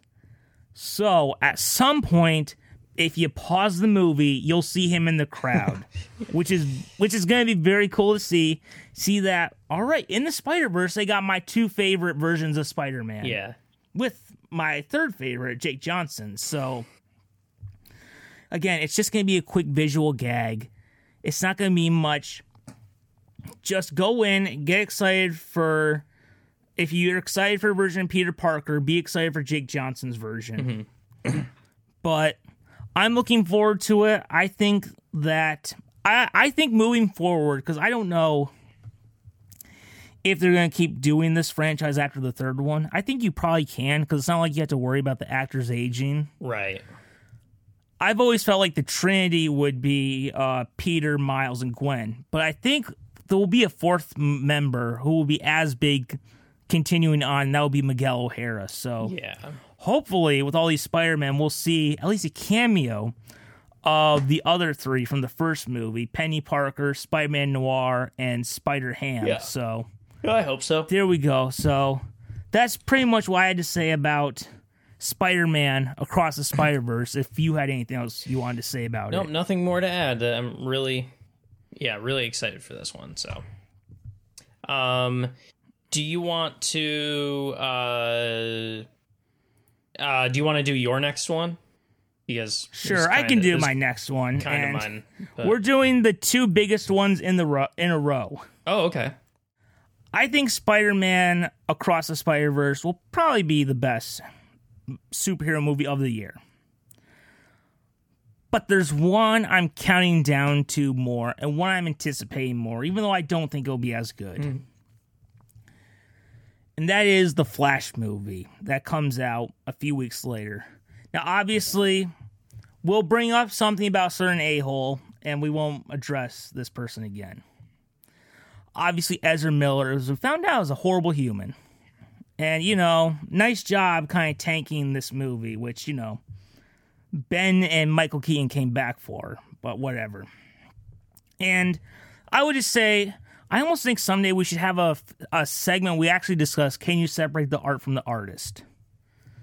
But I'll say this for the whole Ezra Miller situation. This movie is The Flash. It's not Ezra Miller the movie. And I will say, just for me, and some people will say they can't see this because of Ezra. And if you can't, I understand. But I will say, I'm going to this movie to see The Flash. And for me, Ezra is just a stand-in for Grant Gustin and John Wesley Shipp, who are much better actors than Ezra, which we saw in Crisis when Grant and Ezra shared a scene together. But for me, even though I do think Ezra is pretty good as the Flash, but for me, it's just like Ezra is a stand-in. And I'll be honest, I don't know if I could watch this movie if it wasn't for Ben Affleck and Michael Keaton. Yeah. But, for me, it's just Ezra is a stand-in, and it just happens in real life. They're an asshole. Yeah. So, yeah. Once this movie's done, good riddance. Hopefully they never work in Hollywood again. Yeah. So, now let's talk about this movie. I remember 2015, people getting emotional about Star Wars The Force Awakens before everyone kind of turned on it. But yeah. I remember people getting emotional with like Chewie, we're home. Yeah, I didn't forget how people reacted to that movie at first. Yeah, but I've always felt like I remember during that Star Wars Force Awakens time thinking, you know what mine would be? Michael Keaton returning as Batman. And I've been hoping for it for a while, whether it be Dark Knight Returns or Batman Beyond. And this movie, it's actually happening. And I'm not gonna lie, might have to bring some tissues because it might be an emotional moment seeing him on the big screen. Yeah. Actually in a new movie for the first time in our lives. Because the last one came out a year before either of us were here. That's true, yeah. Yeah. And look, we'll get this out of the way. So, obviously, Keaton's role in this movie is a bit different than it was when we talked about this movie last year. There's changes at DC. And last year we were talking about how, we also are going to see Keaton in Batgirl, which Warner Brothers scrapped because their CEO, David Zaslav, decided to just do a tax write-off instead. And said, we're not putting any movies that we don't believe in out. Which he also put out Don't Worry, Darling and Black Adam, so I don't know. Maybe the dude's career was milking 90 Day Fiancé isn't the best at judging what is quality movies. Have I said before how much I don't like the Warner Brothers CEO, Discovery CEO, who's kind of taken over Warner Brothers and is running it into the ground? Yeah, I mean, we probably gathered it.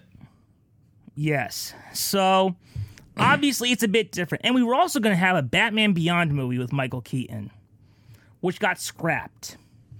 To which I say, well, if you're going to do a Joker movie outside the DCU, and you're going to still do Robert Pattinson's Batman movies outside the DCEU, I would rather have than both of those, even though I'd go see both those.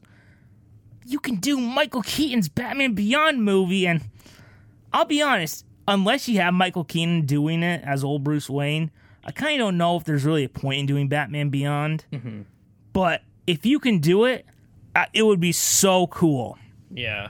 But obviously, we don't know what's going to happen. They're changing this movie as we speak. Mm-hmm. They've been making some changes to the movie. There's actually one change that I think is very odd that I'll mention in a second. So, we don't know. Maybe, because we do know originally it ends where Keaton is the DCEU Bruce Wayne.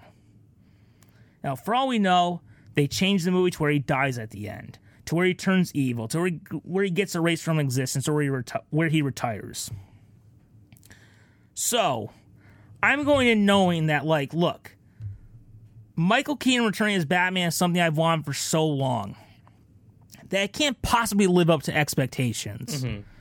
So I'm going in just being like, this is not the same Batman from the Burton movies. This is a completely separate version, and he's an alternate version of Ben's Batman, mm-hmm. but he is not the same version from the Keaton movies. We just have a few Easter eggs from the Burton movies, including the actor.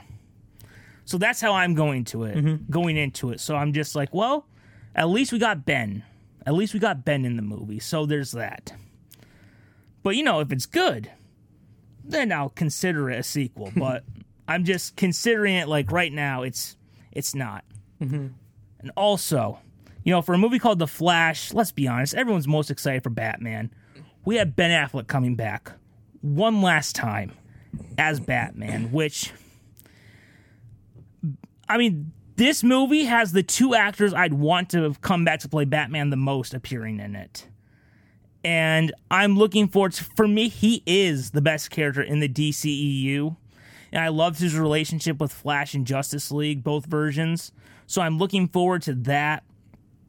And they have all the pieces. And I gotta mention this too, because I don't know if I think people are really missing something.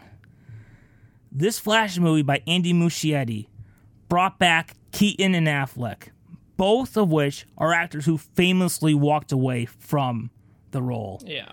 In this script, Andy Muschietti's vision brought them back. So I think that really says something.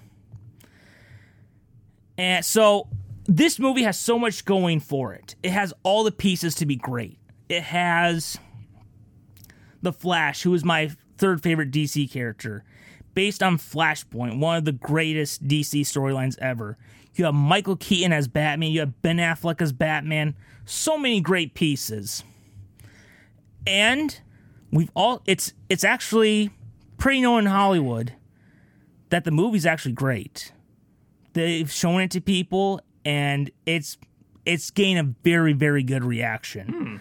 Like, I remember years ago, before Batman vs. Superman came out, seeing someone from like a pretty reliable place saying that Warner Bros. Was getting scared of the movie, and I was like, yeah, right. And then we saw how that turned out. Yeah. But like legit places like Hollywood Reporter, Deadline, Variety, they're saying that people are seeing this movie and that it's great. Wow. So, I would have loved to see more of Keaton and Affleck, but if this is it, wow, we're going out. It sounds like was something pretty special. So, There we go with The Flash, which should be renamed Justice League Flashpoint because Batman's who most people is excited for. Yeah. But I wanted that whole thing about The Flash. So, your thoughts on the upcoming Flash movie? Yeah, no, I don't have a ton of thoughts on this. It's not something I'm not.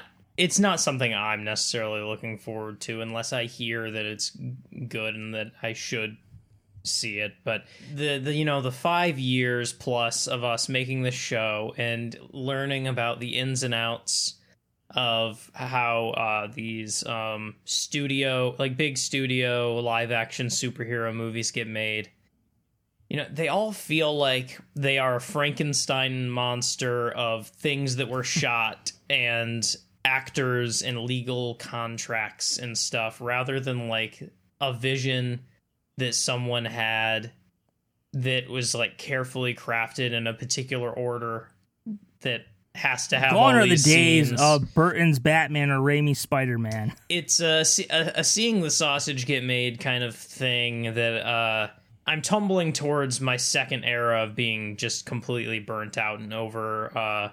I'll say like big studio cinematic universe superhero movies, because I've since I've also gained in these few years being able to have certain things like the Into the Spider-Verse now franchise is different and distinct and feels like a passion. Shows, seeing Mask of the Phantasm for the first time, also the Harley Quinn show, and I have lots of other things to make superheroes something that I still care about and like. I'll just be honest. I really hope this makes up for the disappointment of the Batman, because I'm way more excited for this one last ride with Affleck and Keaton than I am any future of Robert Pattinson. I mean, that could be the discrepancy between the fact that I did like the Batman might be one reason why I'm just kind of like, this completely separate vision that was like very like Matt Reeves and like you know, a very specific take was like, oh yeah, give me more of that. I realized what I've been missing, which was like distinct takes on things. So like Raimi's Spider-Man, Burton's Batman. For sure, those are very distinct. So that was mine, if we wanted to move on to your next thing. These next three, I truly have so little to comment on. I'm not going to say much at all. Oh, okay. I'm truly not going to say much at all. And, like, we have plenty still more to talk about with how long we've been going, so they don't deserve too much time. The next one is... I only bring it up because it is a franchise that I rather liked. Although I believe the fourth movie in this franchise is one of the worst horror movies I've ever seen. That was called Insidious: The Last Key. This year, Insidious: Fear the Dark is coming out on July 7th.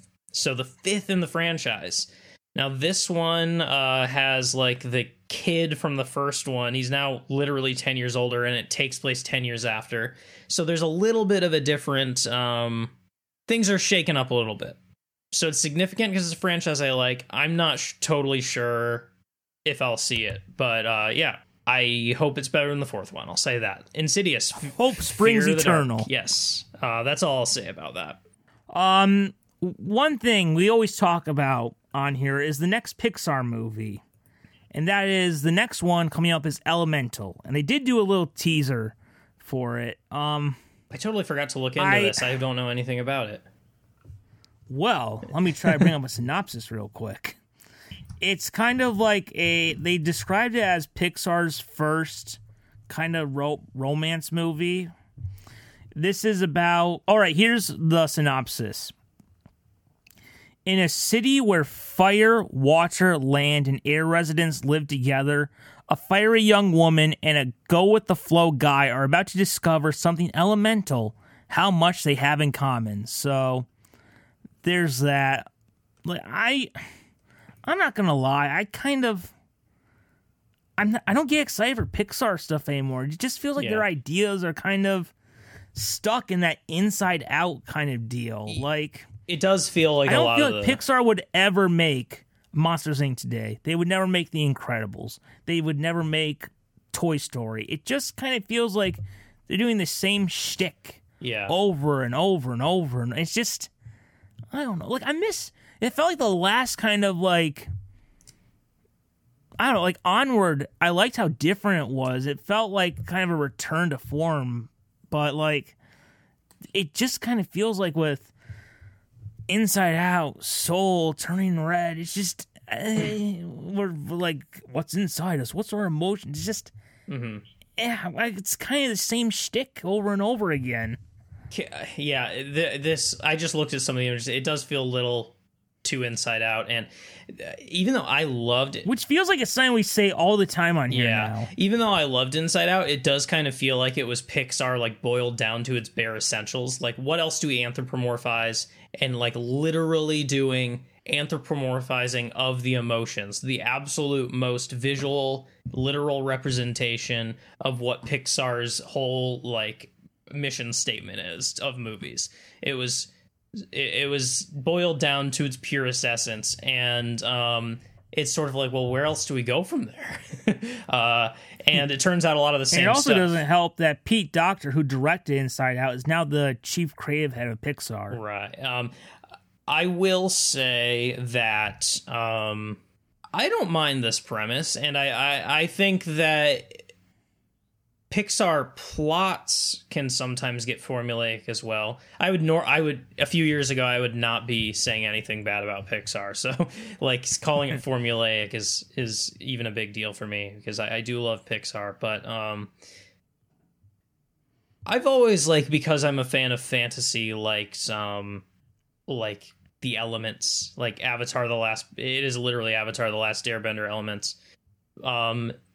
I don't mind that. For a moment, I was like, wait, are you about to say something nice about Avatar? I would never. But no, not that Avatar. No, part of the reason I am an Avatar James Cameron Avatar hater is because people will keep getting it confused. Avatar: The Last Airbender is what I'm talking about, and is what I will be talking about unless I state otherwise.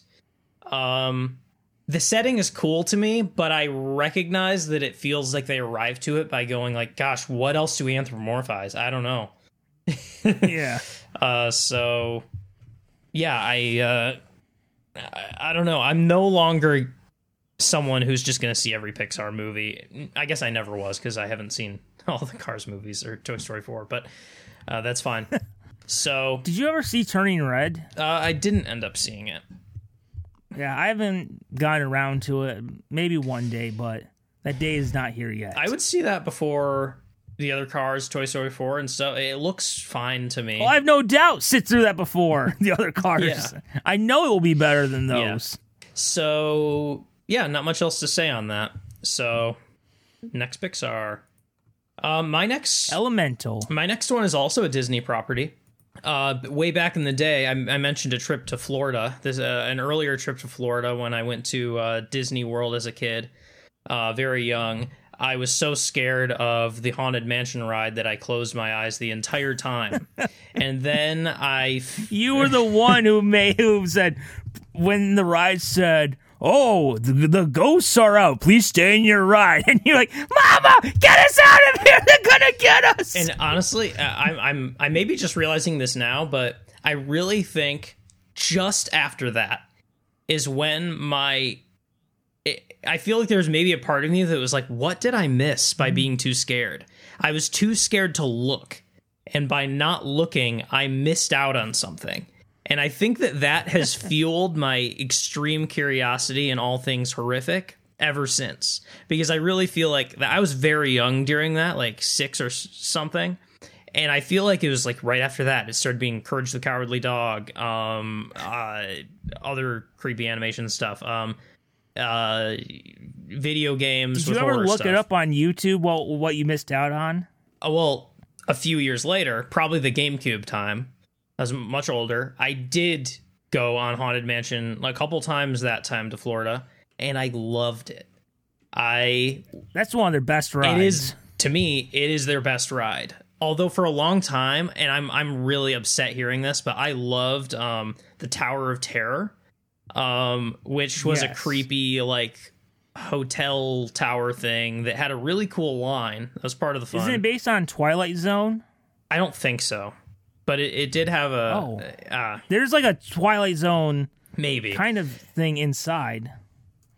I don't totally remember. Let me look this up. It was for a while the Tower of Terror, and now I hear that it's a Guardians of the Galaxy ride or something.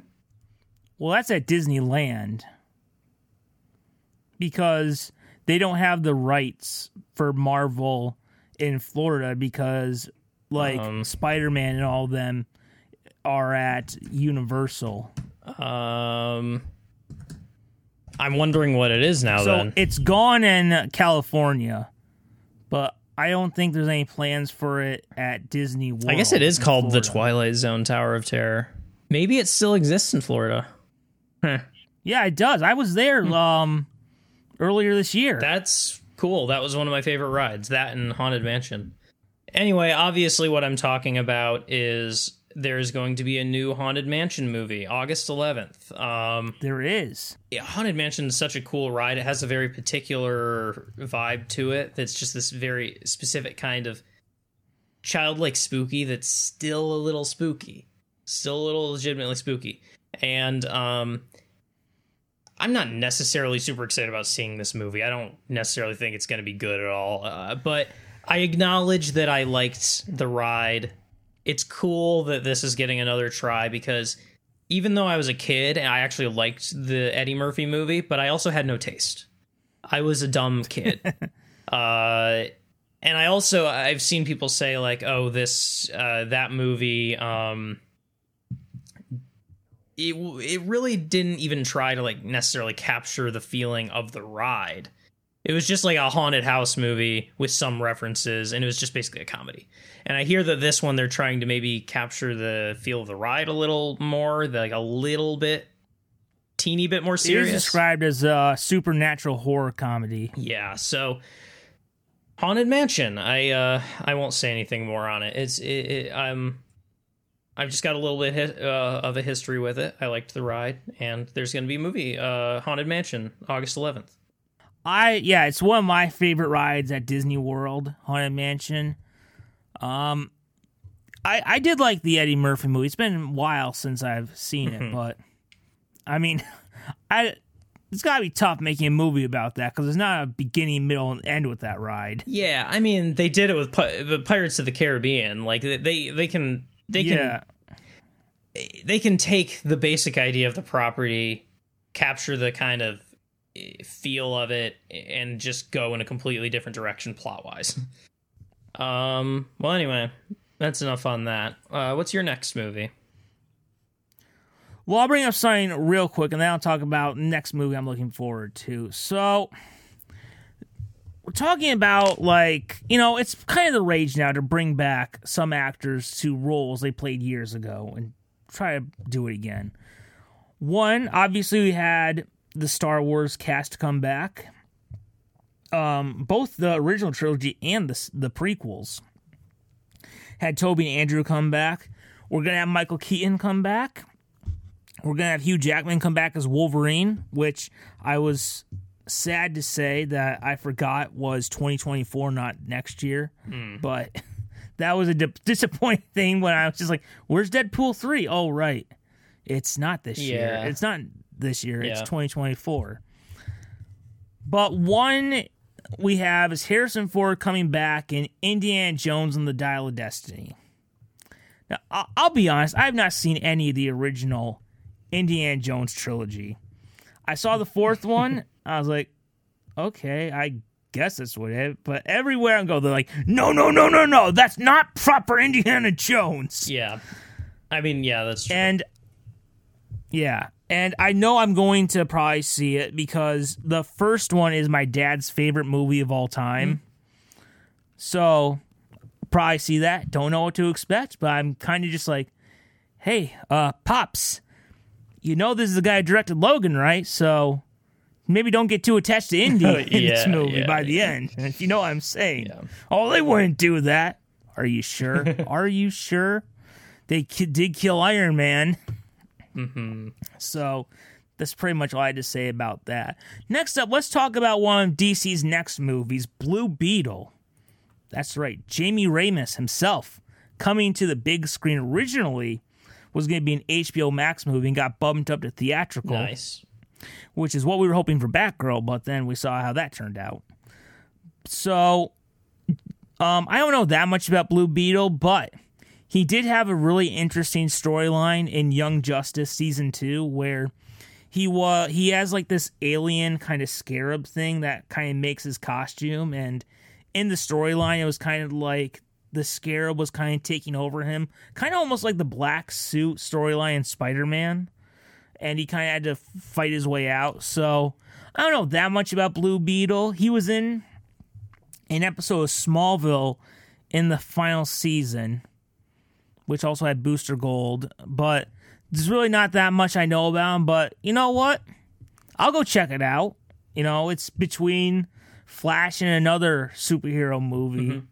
I'm assuming you know nothing about Blue Beetle, unless I don't know if he was in the Injustice 2 game or not, but you know what? I actually think he might have been.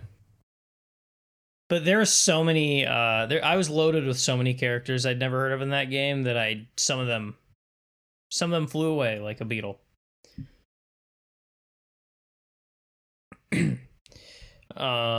So yeah, that's pretty much all I had to say for Blue Beetle. Right. So if we wanted to go to your next thing. My next one is the franchise everyone's been waiting for the sequel for. I know I have been, because I loved the first movie so much. No, this is proof that that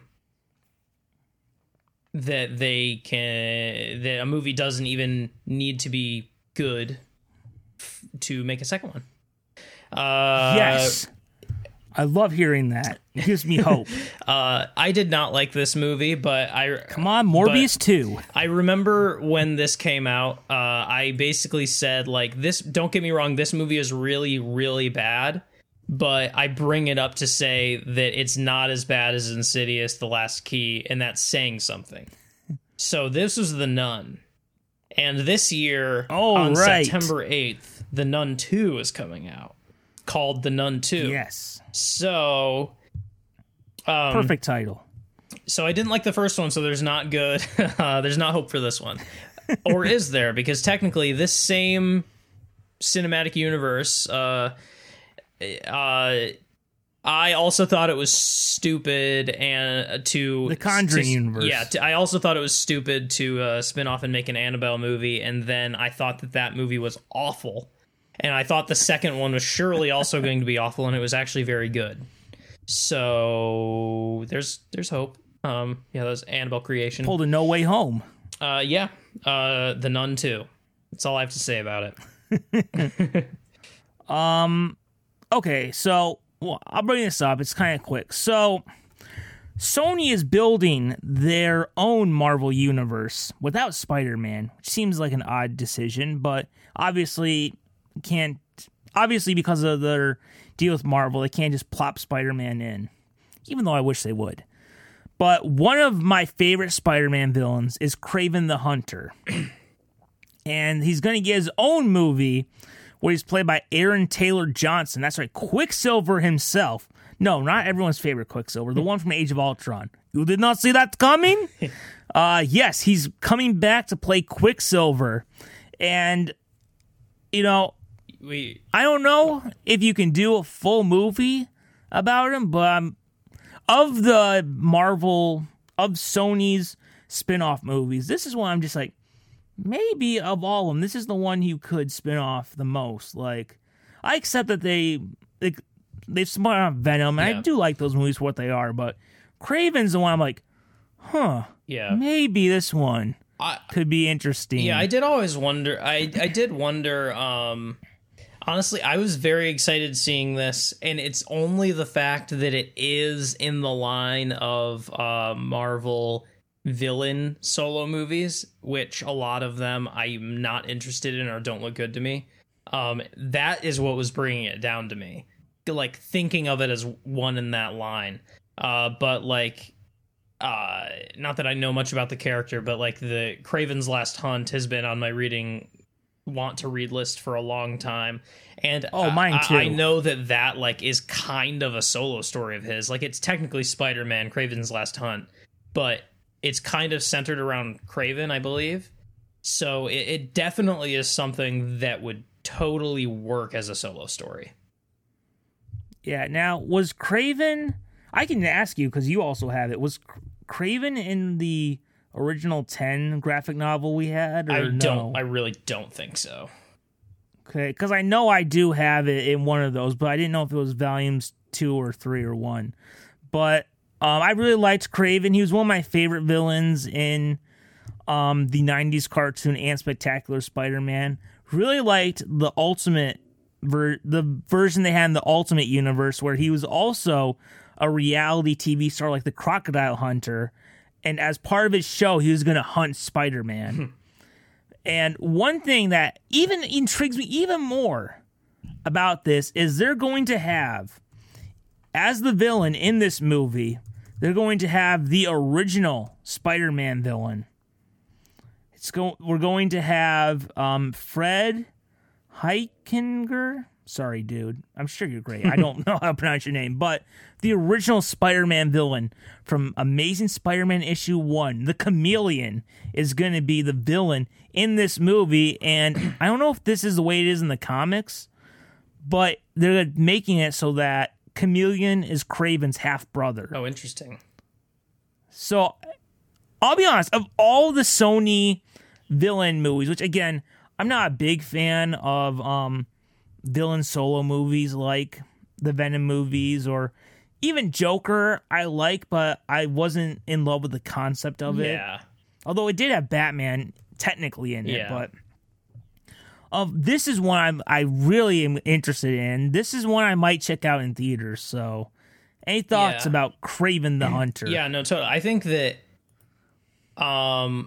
this is definitely the one of these that has the most potential to be a really good villain solo movie in a way that makes sense. Obviously, besides Morbius, So, oh, of course, Paul's favorite movie. Our producer Paul's favorite movie. So yeah, I think I am excited for it. I decided to not put it on my list because I never see these solo. I did see Joker, I guess.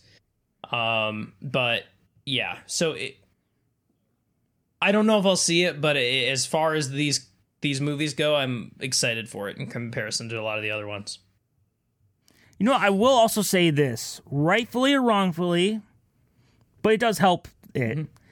It does kind of boost my excitement of like, oh, we're seeing a Spider-Man movie without Spider-Man, but we are also getting a Spider-Man movie that year, so it kind of like, it boosts kind of like, well, I'm still getting Spider-Man, I can get true. This as well, too, so. Yeah, no, for sure. Yeah. So, yeah. That's pretty much all I had with Kraven the Hunter. All right.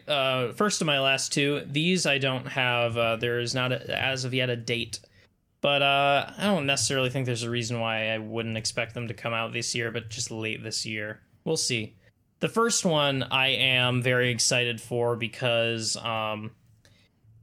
Stephen King adaptations can be obviously very hit or miss. And, I worry because this year I was very excited for Firestarter and I didn't see it, but it is bad. It has not been well received. So this is Salem's Lot.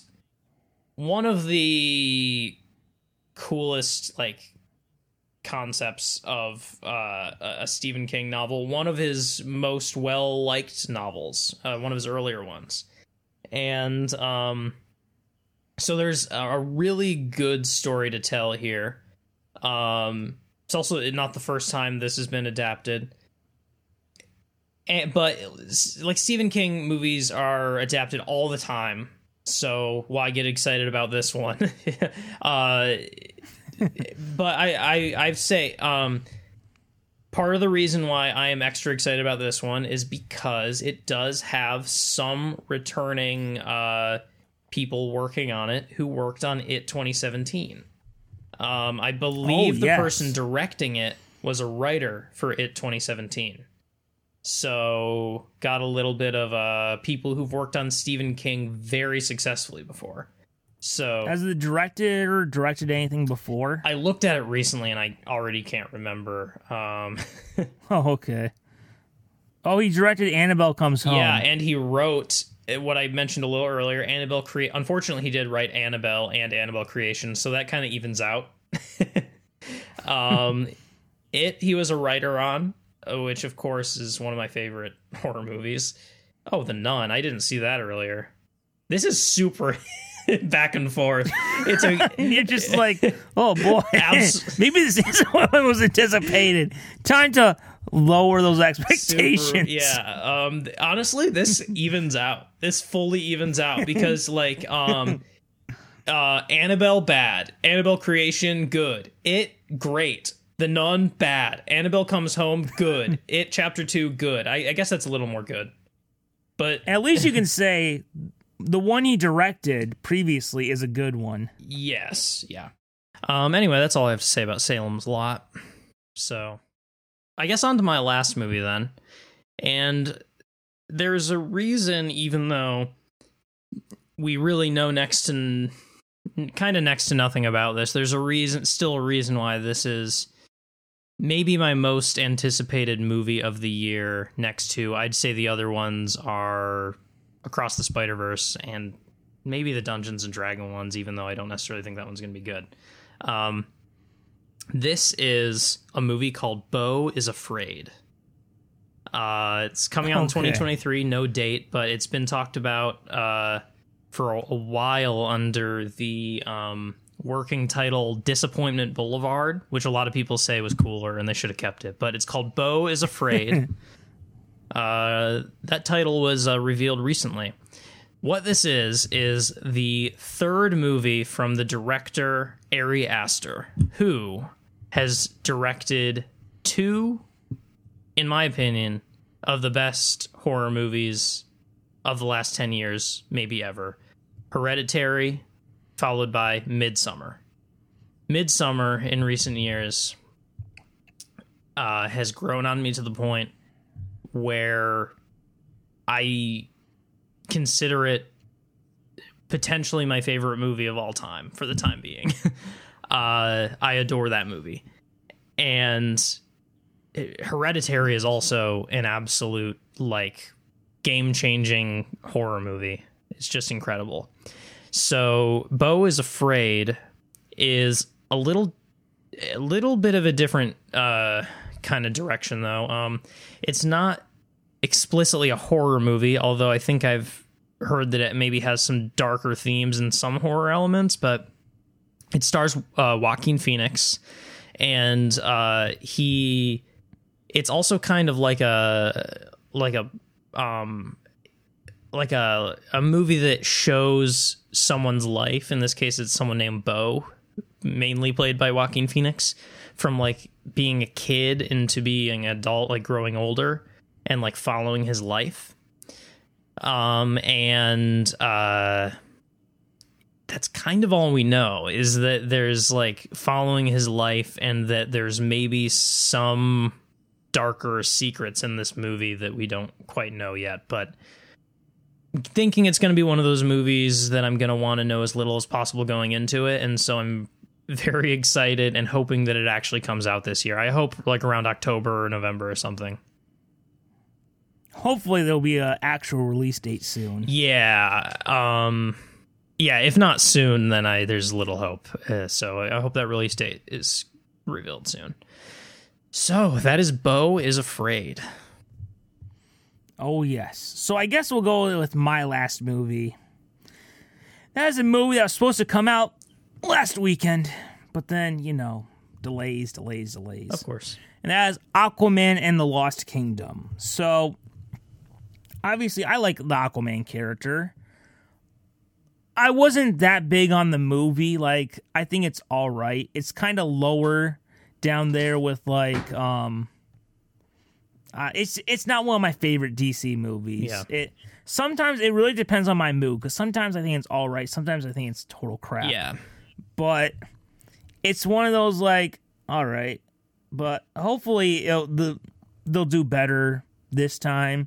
I think Black Manta, I actually don't know that much about the movie, but hopefully Black Manta, who's kind of Aquaman's Joker, will have a bigger role in the film as the main villain.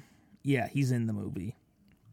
So this movie is kind of important for DC because it's the last movie from, the old AT&T ownership. It's basically the last DC movie before kind of James Gunn and Peter Safran took over. So it's the finale, I guess, even though it should switch places with Flash and have that be the finale. But it's the end of what the previous era was. We don't know if they're going to reboot. We don't know if they're going to retcon a bunch of stuff, but it's the end. It's the finale to this current era that began, some people would say with Man of Steel. Some people would say with Batman Begins, because obviously it was very heavily inspired by Nolan stuff, but it's the end of that era. And, as someone who's not excited for the future, because, again, I'm not a big James Gunn fan, I'm kind of like, well, let's hopefully go on a high note. And I'll be honest, I think I will prefer the DCEU over this new DCU that they're playing, but I'm just like, you know what? Okay, let's hopefully go out on a high note. Yeah. And I do have something I think is going to happen. Unfortunately, one of the most exciting pieces of news that we had was that Ben Affleck was coming back as Batman, or at least Bruce Wayne in Aquaman 2 for post-credit scene, which they did to replace Michael Keaton, who had done a post-credit scene, because originally Aquaman 2 came out before Flash, and then once we had more delays, now it comes out after Flash. But after hearing about how Henry Cavill, Gal Gadot have been taken out of the Flash movie, which is such a weird decision, I don't think we're going to see either Batman in this movie. I don't think that post-credit scene will be there. As much as I was just like, all right, if you're going to go out, you might as well have a Batman in there to end this whole thing. But I don't think either of them will be in there. I would love, what I would love for the Blu-ray? I would love to have in the deleted section both versions. I would love to see Keaton's and Affleck's, or maybe even like an option to play it in there. You have the Keaton cut or the Affleck cut, but obviously I don't think they're going to, because then they would have to pay residuals to Affleck and Keaton, and for some reason Discovery has decided to take a bunch of stuff off HBO Max because cheap bastards don't want to pay the actors their residuals. Yeah. Which is why, Warner Bros. Is quickly being run into the ground by Discovery. Mm-hmm. So, yeah, I'll never watch their crappy documentaries again. So, there's that. Hopefully we can go out on a high note. So, I guess your thoughts on Aquaman. Do you think we will see a Dark Knight in the movie? Or what were your thoughts about Aquaman? Yeah, I mean, I was personally pleasantly surprised by the first Aquaman because I didn't have high expectations, and I thought it ended up being one of the better DC EU movies for me. So that certainly raises my interest. But same things I said about Flashpoint, my interest is also lowered by a lot of other things. So I'm kind of at a neutral place with it, I guess. I'm excited in that it's an Aquaman movie, and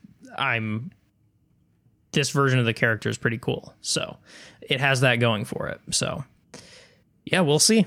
That's all I have to say about it. Yeah. Now, before we wrap up, do you think?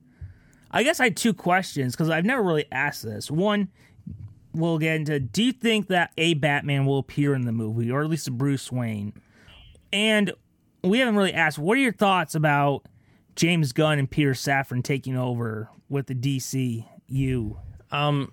Whatever their plans are. I mean, we don't know what their plans are, but what do you think about James Gunn and Peter Safran taking over? I mean, first of the Batman thing, like, if it's just a post-credit scene, it's like kind of nothing anyway. It's like, yeah, I think if there's ever plans for that, yeah, it'll be in there. But I guess I did talk about it a little in one of the previous episodes, that I think it seems like they're a little misguided and a little too late to the game on what it seems like some of their plans are for this. I don't feel good about the direction of it. I just don't. I mean, I think one of the biggest things, I don't know, like recently I know like The Rock on Twitter was just like, you do not get rid of Henry Cavill, basically. And I was just like, I think this is a weird fight, man.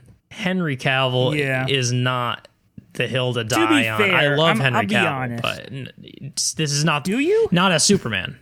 I love him as an actor in general. Henry Cavill seems like a good dude. He's awesome. I love his He's a nerd. He and builds PCs. He loves Warhammer. The thing he posted about saying goodbye to Superman, I was like, my God, that was classy. I didn't like you in the role, but that was classy. Yeah, what he wrote about hanging up the cape and stuff like that. Yeah, no, I think he's great, and it may in general as a guy, and he's a fantastic actor in other roles. But it doesn't seem like the hill to die on, to be like, this Superman is worth, like, you can't just start a petition over everything. You can't, like, not every recast is the end of the world, and this is not the one to die on. And, it does seem like in real life, Cavill and The Rock are friends, because I think they both have the same manager or something, but when he said that Henry Cavill is the Superman of this generation, I'm just like, I don't know if people feel that way. There's Tom Welling, there's Tyler Hoechlin. Yeah. And again, some people might say Brandon Routh, but you got, in a world where there's Tom Welling and Tyler Hoechlin, I don't think Cavill is this generation's. Really and I only say that to say, like, it's not that I think recasting decisions are the problem or anything. I don't have like a problem with anything they've done so far. Like the choice to start changing plans and rebooting everything, in theory, is a really good idea because I don't think the DCU totally had everything figured out. They needed a change. So, like, that's good in theory, but I don't trust that they're going to make the right decisions with this change. In fact, I'm pretty sure they're not going to. So that's kind of my feeling on it. Yes. So there we go with movies. Our 2023 movies. Before we get into TV, maybe I'll bring up a comic real quick. Okay. Yeah. Comic I'm looking forward to. So, what is the greatest version of Batman of all time? Most people, 99% of people, would say Batman the Animated Series. And luckily, the past few years, we've had Batman The Adventures Continue, a comic book continuation of Batman the Animated Series, written by Alan Burnett and Paul Dini, who were two of the best writers of that animated series. And they've done some stuff that they didn't get to do in the animated show, like Jason Todd, which they really couldn't do in a cartoon, and I think Court of Owls, which was after the animated show ended. Mm-hmm. And so they're coming back one last time with Batman The Adventures Continue Season 3, which is what they're calling it.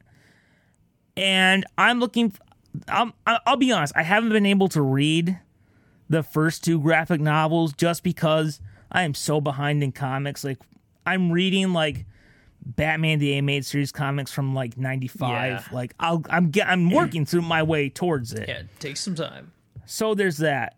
And obviously, whenever we talk about Batman the Animated Series, we have to bring up the man, the myth, the legend, Kevin Conroy. So, obviously, we lost Kevin Conroy a month ago. And my kind of feeling is, like, look, Batman is a character who can be played by multiple people. And you know who also agreed with that? Was Kevin Conroy. There's, like, these great interviews where he talks about how that's one of the great things is because every actor brings something new. But I will say this. When we have so many versions of Batman, you know, we have the one in Harley Quinn, we have Robert Pattinson. My personal choice is that we kind of leave this Batman be. We don't recast the animated series Batman. Unless you're going to do a Justice League Unlimited thing, then obviously you should, and if you're going to do it, Bruce Green would be a nice choice. I think that's the one that fans would get on board with. But my personal choice is like, you know, it had a great run, but maybe it's time now that Kevin's gone, we put it to the side and let other versions be influenced by what he did. Mm-hmm. But the way that this version can continue, because I don't think this will be the last comic version of Batman the Animated Series, is in comic books. Kind of like how, I think it was last year we had the Christopher Reeve comic books. Yeah. Of Superman continuation. So comic books are a great way to continue that version. Mm-hmm. I'm looking forward to it. And, you know, after we did our special, there was this great thing I saw on Twitter. I retweeted it. Because it really hits hard, especially if you like, if you're a comic book reader. Mm-hmm.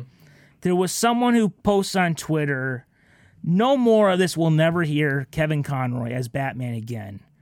Because every time you read a comic book, you hear his voice.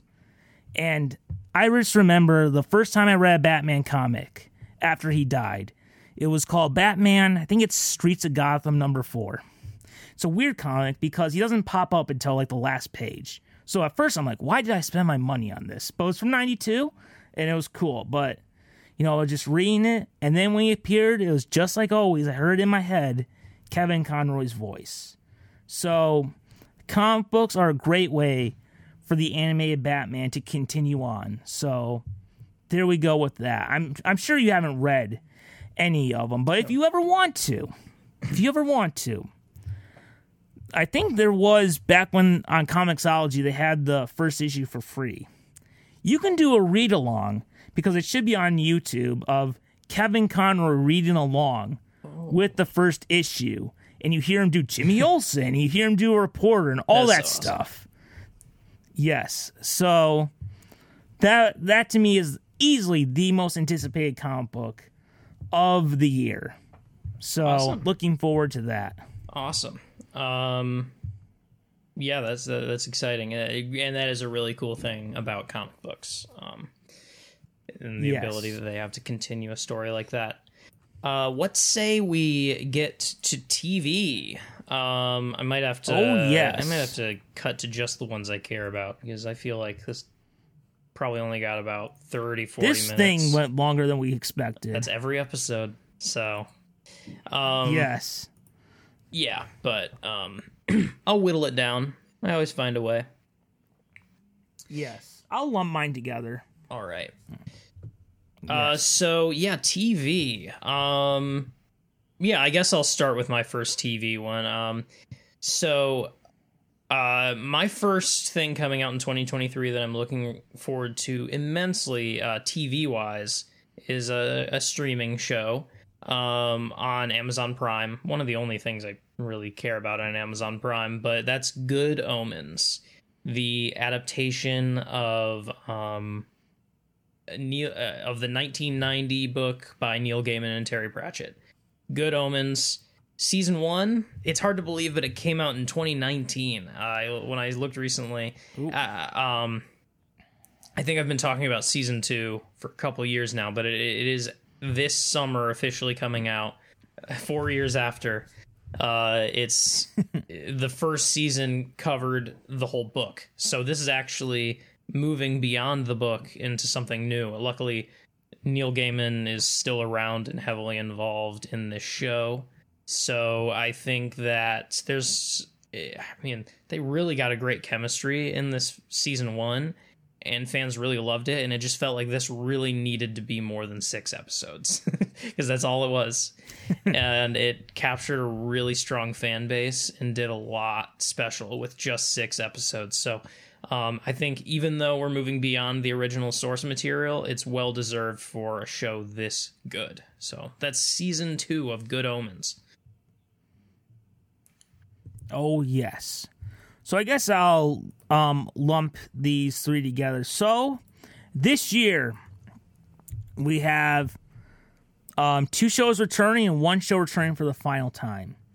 So I think it's in February. We have The Flash, season 9. That's right. The second longest running DC show behind Smallville. We have The Flash coming back for a 9th and final season. That's right. I'm not going to lie.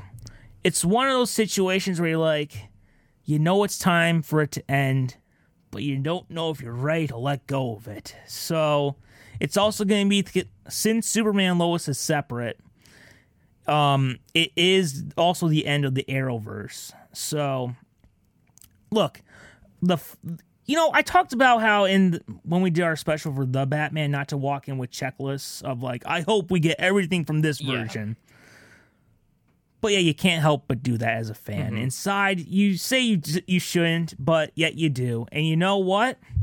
As I look at the Flash show, every box I ever wanted has been checked. Everything I ever want from this show has been done. So, kind of like with Arrow, which is the great thing about TV and why I hope that, maybe we can get some separate versions of like Batman on TV and stuff like that. Mm-hmm. But every box has been checked. Everything I ever want from this show has been done. So now I just sit back and I'm like, all right, 13 episodes. I hope we have 7 that are good. That's all I want. Shouldn't be too much to ask. So the Arrowverse, you have to remember when the Arrowverse started. It came out like right after Dark Knight Rises, when I had lost faith in the superhero genre, and right before Man of Steel, where I was just like, oh, that thing that didn't work, you're going to do it again. But Arrow came, it got me back into the superhero genre, and I think I can safely say, like, look, we had the DCEU. we don't know what's going to happen, but we're going to have the DCU by James Gunn and Peter Safran.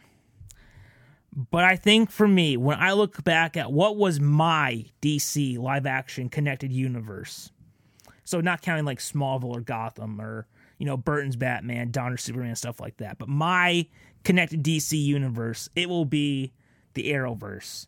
And I don't know if there ever will be another DC universe live action that I connect to like I did with that. So it was a great run, and I'm going to say this prediction.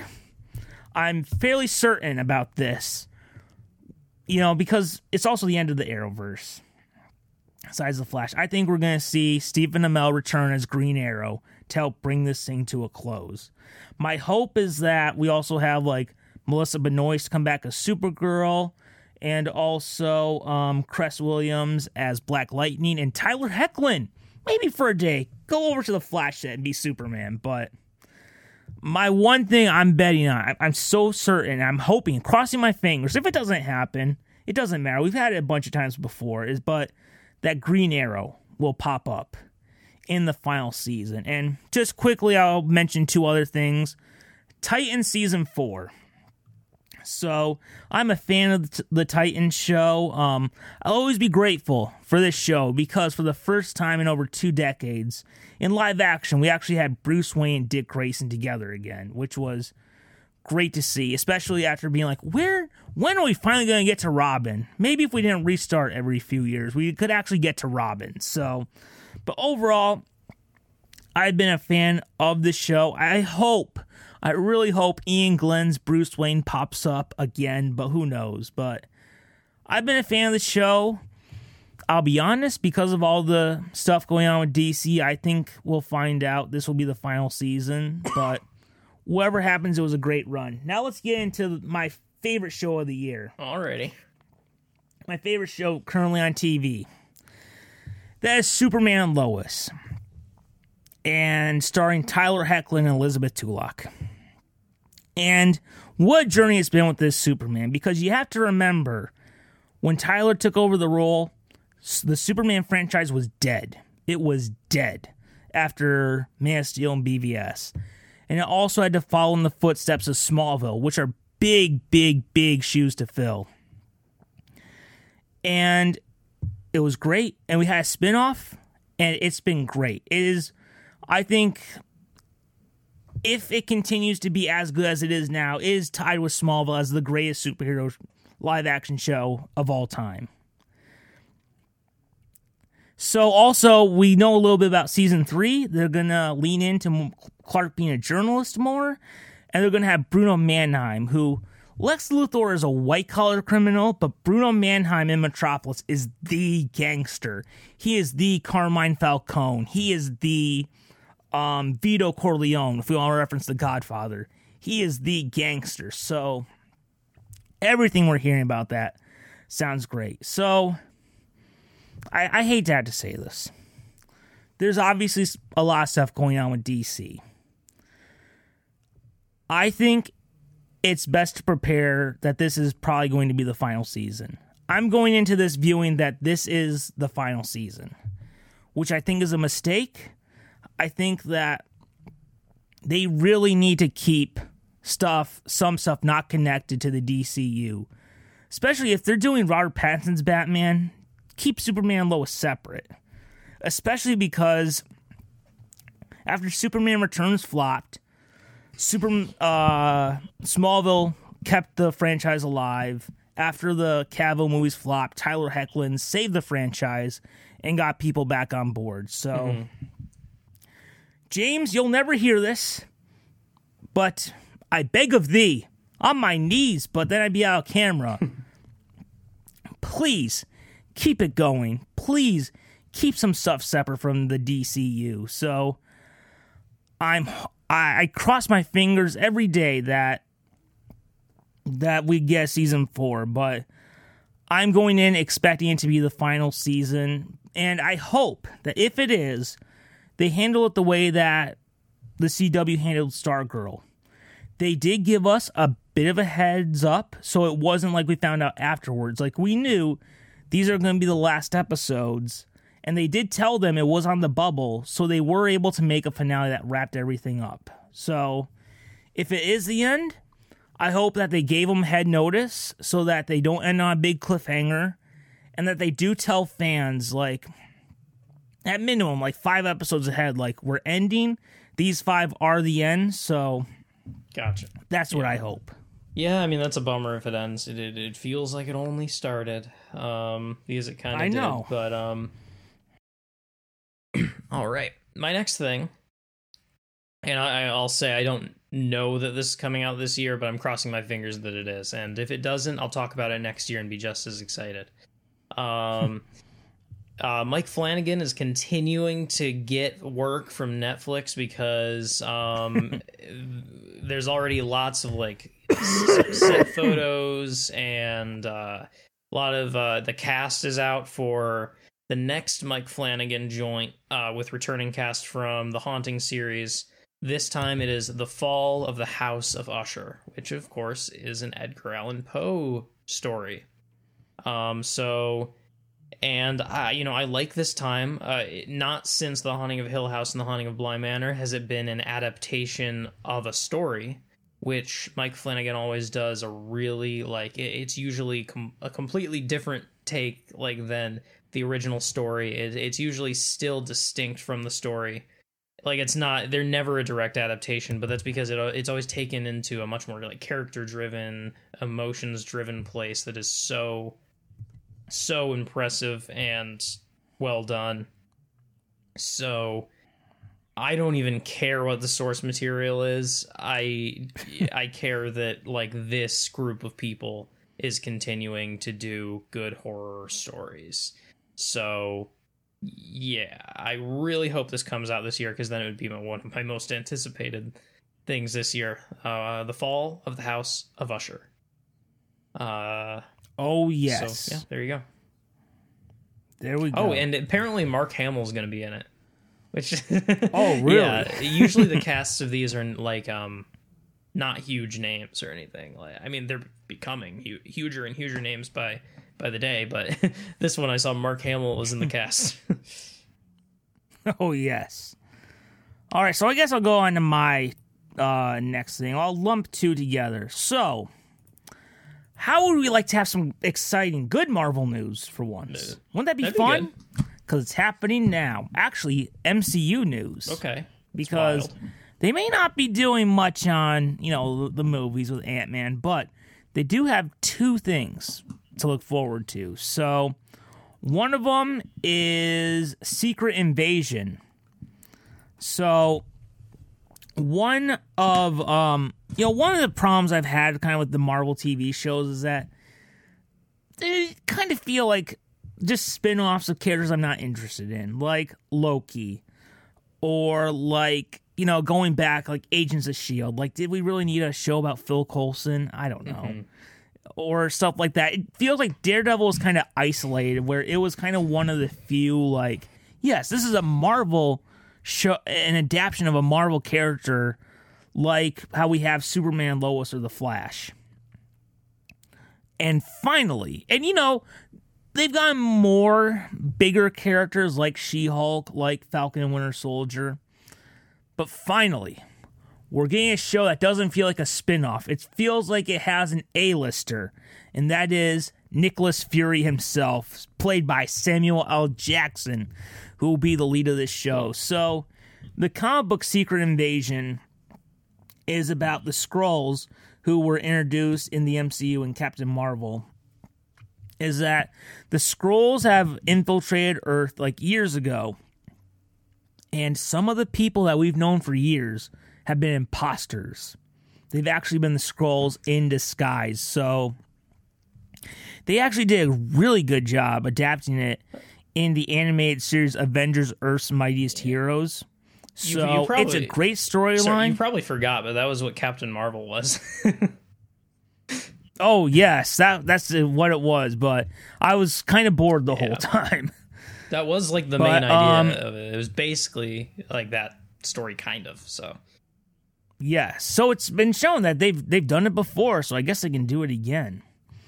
So we have that. They did a great job of adapting it in Avengers: Earth's Mightiest Heroes, that animated show, and it's like the perfect combination of it's an interesting storyline. It's focused on an interesting character like Nick Fury, and Rhodey will also have an appearance in it, so that's cool to see. So we have that, and from the trailers, it's a more serious Marvel thing where I'm like, finally, thank you, God, finally, thank you. It's not the joke dumb sitcom like we had with She-Hulk or Thor: Love and Thunder, which I haven't seen, but it's like proper, it's like real Marvel. It's like the first Iron Man, like the Cap trilogy, like Black Panther. It's just finally just serious. That's what I want. And the trailer really raised my hype for it, so I'm looking forward to Secret Invasion. Cool. This will be the first, well, actually after She-Hulk, it'll be like the Marvel show I tune in like every week, being like, all right, cool. What's next? All right, that sounds cool. Yes. All right. So also lump together another piece of Marvel news real quick. Oh, yeah, sure. Before I guess we turn over to your thoughts about it. So we have the show Echo coming out, which is a spin-off of Hawkeye, which I saw 3 episodes of Hawkeye. I'm going to be honest, I don't like it. But, I don't really care about Echo. But there's one thing we know about Echo. There's one thing. In Hawkeye, they had an appearance by Wilson Fisk. And in Echo, we're going to get Daredevil, played by Charlie Cox. That's right. Whenever I watched like a double feature of Daredevil and She-Hulk, I don't call it the TV shows, the Marvel Cinematic Universe. DC, they had the Arrowverse. I call the Disney Plus shows the Daredevil verse, because that's really what it is. Yeah. So, and Daredevil, even though I don't like the She-Hulk show, but the Daredevil episode, the first one, was pretty good. So I look forward to having Daredevil whenever. So this year we have Nick Fury and Daredevil, at least in a supporting role. Maybe it's just one episode, but we know got Daredevil and Nick Fury. So got 2 A-listers, 2 Marvel A-listers on TV this year. So sweet. Any thoughts about Secret Invasion or Echo? Yeah, I mean, I have typically next to zero interest in any of these Marvel shows. I don't even know why. I'm less interested than the MCU typically, and I'm kind of losing it on that as well. The Secret Invasion sounds really good, though. I like the sound of that. Can't say I'll necessarily watch it, but I mean, if you had to watch any version, you should watch the version from the Avengers animated series they did. Yeah. So, not much to say about it. Probably won't watch them, but cool. Yes. My next thing is very excited about another season 2, a return, and this is something that I talked about in my best of list just a couple episodes ago. I said it was my favorite TV thing of 2022, and now in 2023 we're getting season 2 of Our Flag Means Death, the comedy pirate show where they ended on such an enormous cliffhanger that they had to do a season 2, and so I'm really at the edge of my seat waiting to see what happens next in Our Flag Means Death, which will be a really different direction. I think that things got really serious, honestly, at the end of the season, and I encourage everyone to watch the show if you haven't. Our Flag Means Death. Oh, yes. Yep, that'll be it. And after this, I only have one more TV series thing, and it's something I remembered right before we started, so. All right, this is the last of the TV shows I have kind of lumped together. So, this year we're getting the 3rd and final season of Hulu's revival of Animaniacs. That's right. So, for years, because Animaniacs was a co-production between Warner Brothers and Amblin, so one of them couldn't just make Animaniacs without the other. I'd kind of grown to accept that unlike Scooby-Doo or the Looney Tunes or Batman that get reinvented every few years, that Animaniacs was kind of done. But oh no, it came back, and I really enjoyed this revival. It feels just as good as the original show. I'm very glad they got Pinky and the Brain into it. I'm looking forward to one last time with the Warner siblings and Pinky and the Brain again. Sweet. We're saying goodbye again. And you know what? After this, I'm just like, we're saying goodbye, but I don't think it's for forever. So maybe it will come back again, but it's been great to have these characters brought back into the pop culture again, having them front and center. So it's great to have them back. And I'll conclude my TV segments with the return of another 90s show. This one, with its first season, which also, just like Animaniacs, aired on Fox Kids. It is X-Men 97. That's right. We talked about it earlier. It is by far the Marvel project I am most excited for. Now, again, I gotta stress, these aren't episodes that they made in the 90s and they left in a vault. It's not going to be exactly the same. Mm-hmm. But everything we've heard of the show sounds like it's capturing the spirit of it. And I am so looking forward to it.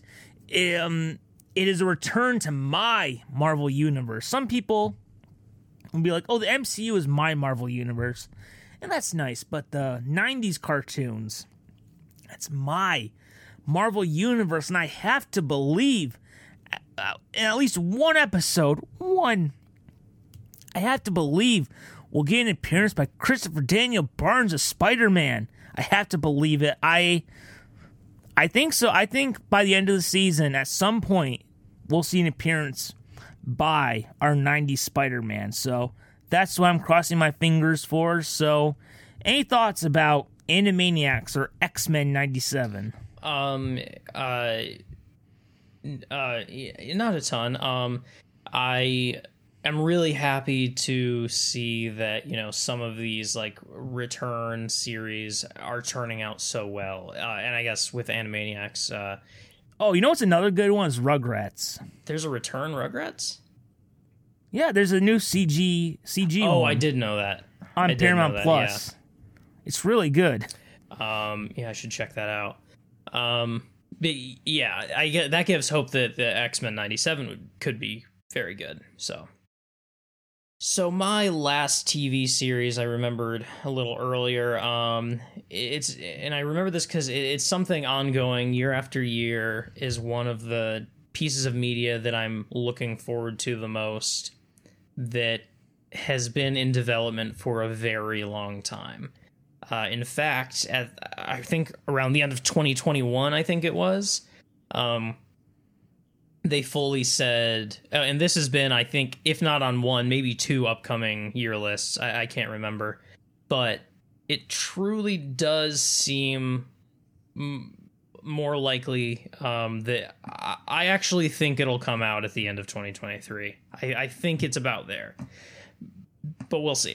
I think around the end of 2021, they were genuinely like, hey, fans, we're going to delay this. We just need to get it right. We know this is important to everyone, so we don't know when it's going to come out, but we just need to get it right.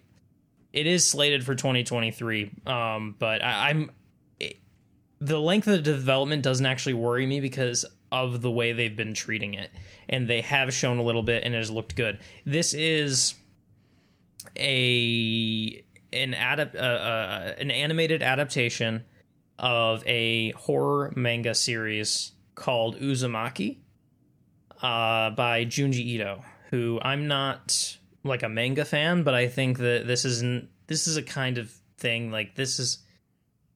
I would recommend this not necessarily to manga fans, but more to horror fans. Junji Ito is an author and comic book artist that I basically get every new work of that he creates and has translated into English. The art is impeccably scary and good, and Uzumaki is my favorite thing that he has ever done.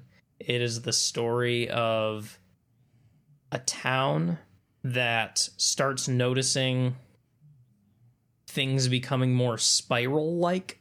Uzumaki translates to spiral. And it starts out with like the clouds are kind of spirally, and there's like maybe some lines in the sand and stuff that are spirals. But then it starts being like people in the town are getting obsessed over the idea of spirals, and everything starts to like form and morph, even people into spirals, like contorting. And it gets more and more extreme and gross and existentially horrifying. It's like a cosmic horror type thing, where it's like the thing that is scary is not a monster, but like this existentially terrifying idea that is consuming the town, which is a crazy story, and something that could never work live action. In fact, they tried once and it was terrible. So, and the thing about Junji Ito is the manga is all in black and white, and I think most people kind of agree that it should be in black and white. This very like dark, hand-drawn feel. There was an anime series for a while that adapted some of his shorter stories, and it was in color, and no one really liked it. So this, they're like, we want to try and capture the feeling of like reading a Junji Ito book and how that feels and how that looks on the page, and put that into an animated feature. It's a mini series.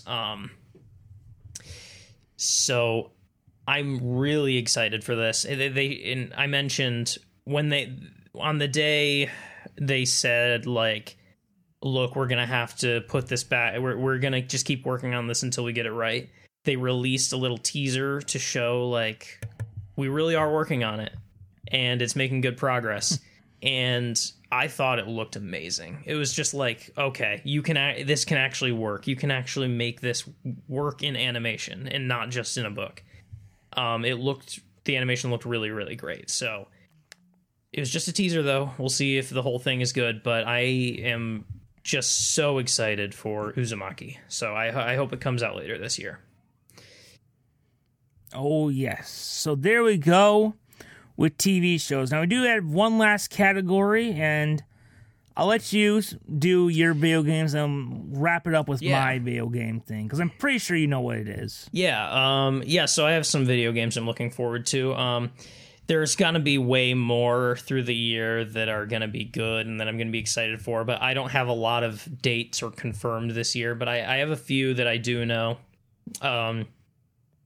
A game that I've heard is really good, but I never got to play because, as discussed, I didn't get a Wii or a Wii U, but one game that came out for, I think, the Wii was Kirby's Return to Dreamland. And they are re-releasing that, kind of revamping that for the Nintendo Switch. So I'm excited to be able to play this apparently very good Kirby game that I never got to play. Oh, yes, without moving around like you had to on the Wii. There's none of that. You play just with a controller. Thank God for that. Yep, nothing like that. It looks very good.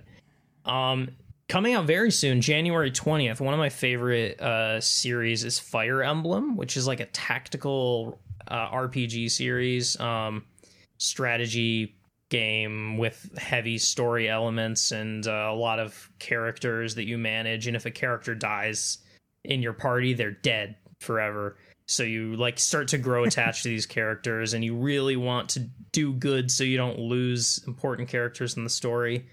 It's very tense, emotional game because of that. I love the Fire Emblem series, which I first played on the Game Boy Advance, which was kind of a like under the radar game, and I think this series is getting more and more recognition.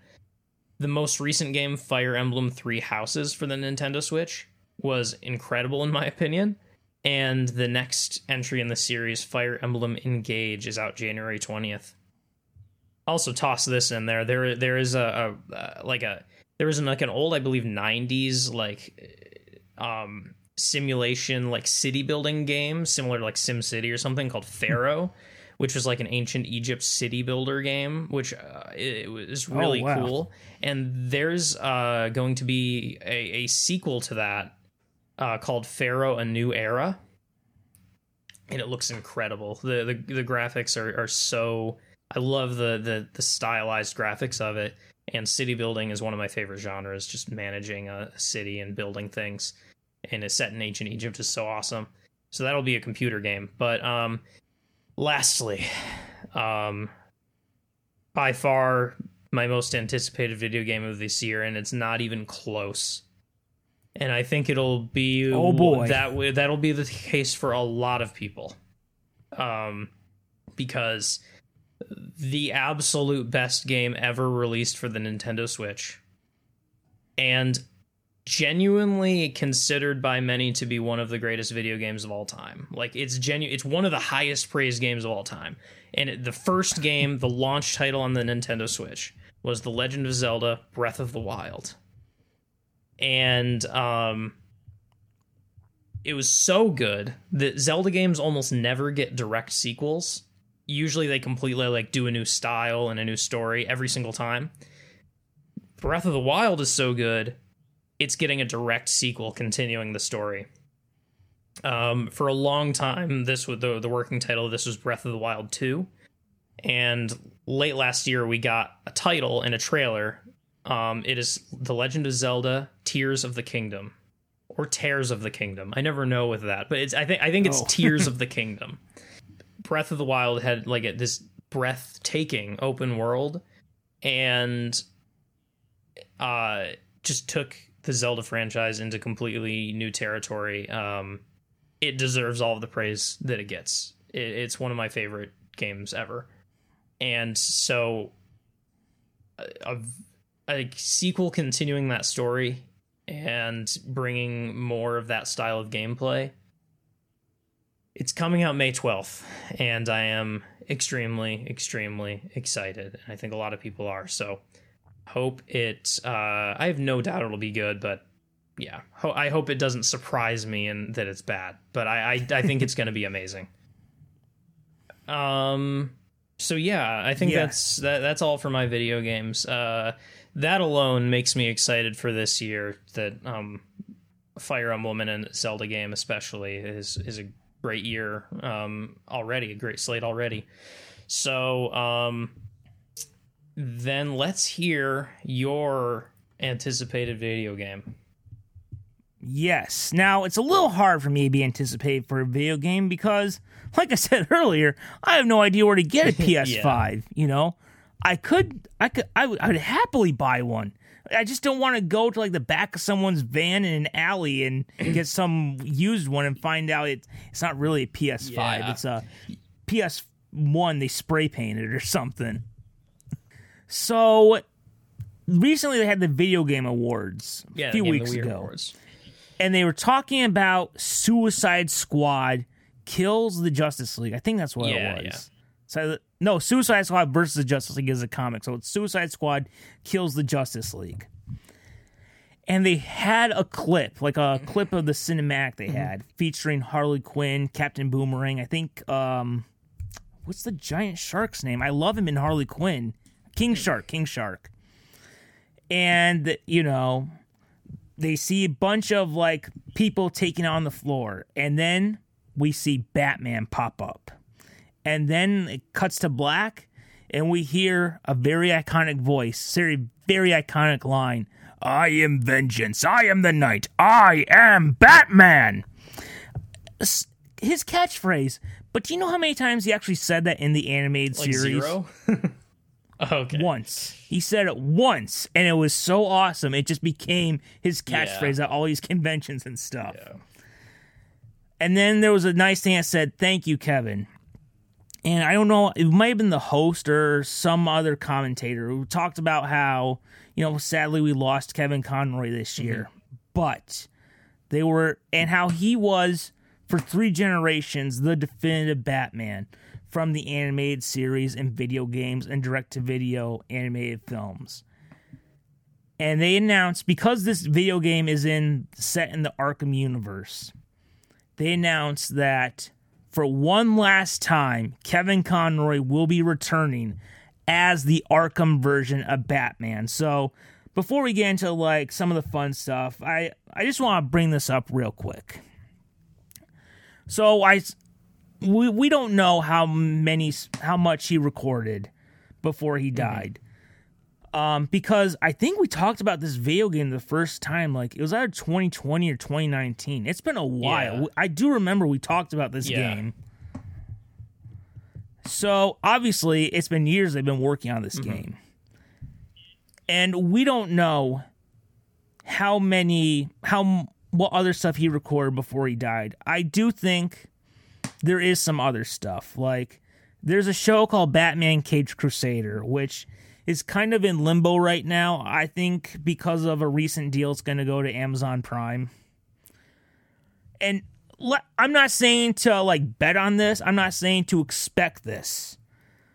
But I do think that we'll find out then Batman Caped Crusaders, he's voiced by Kevin Conroy.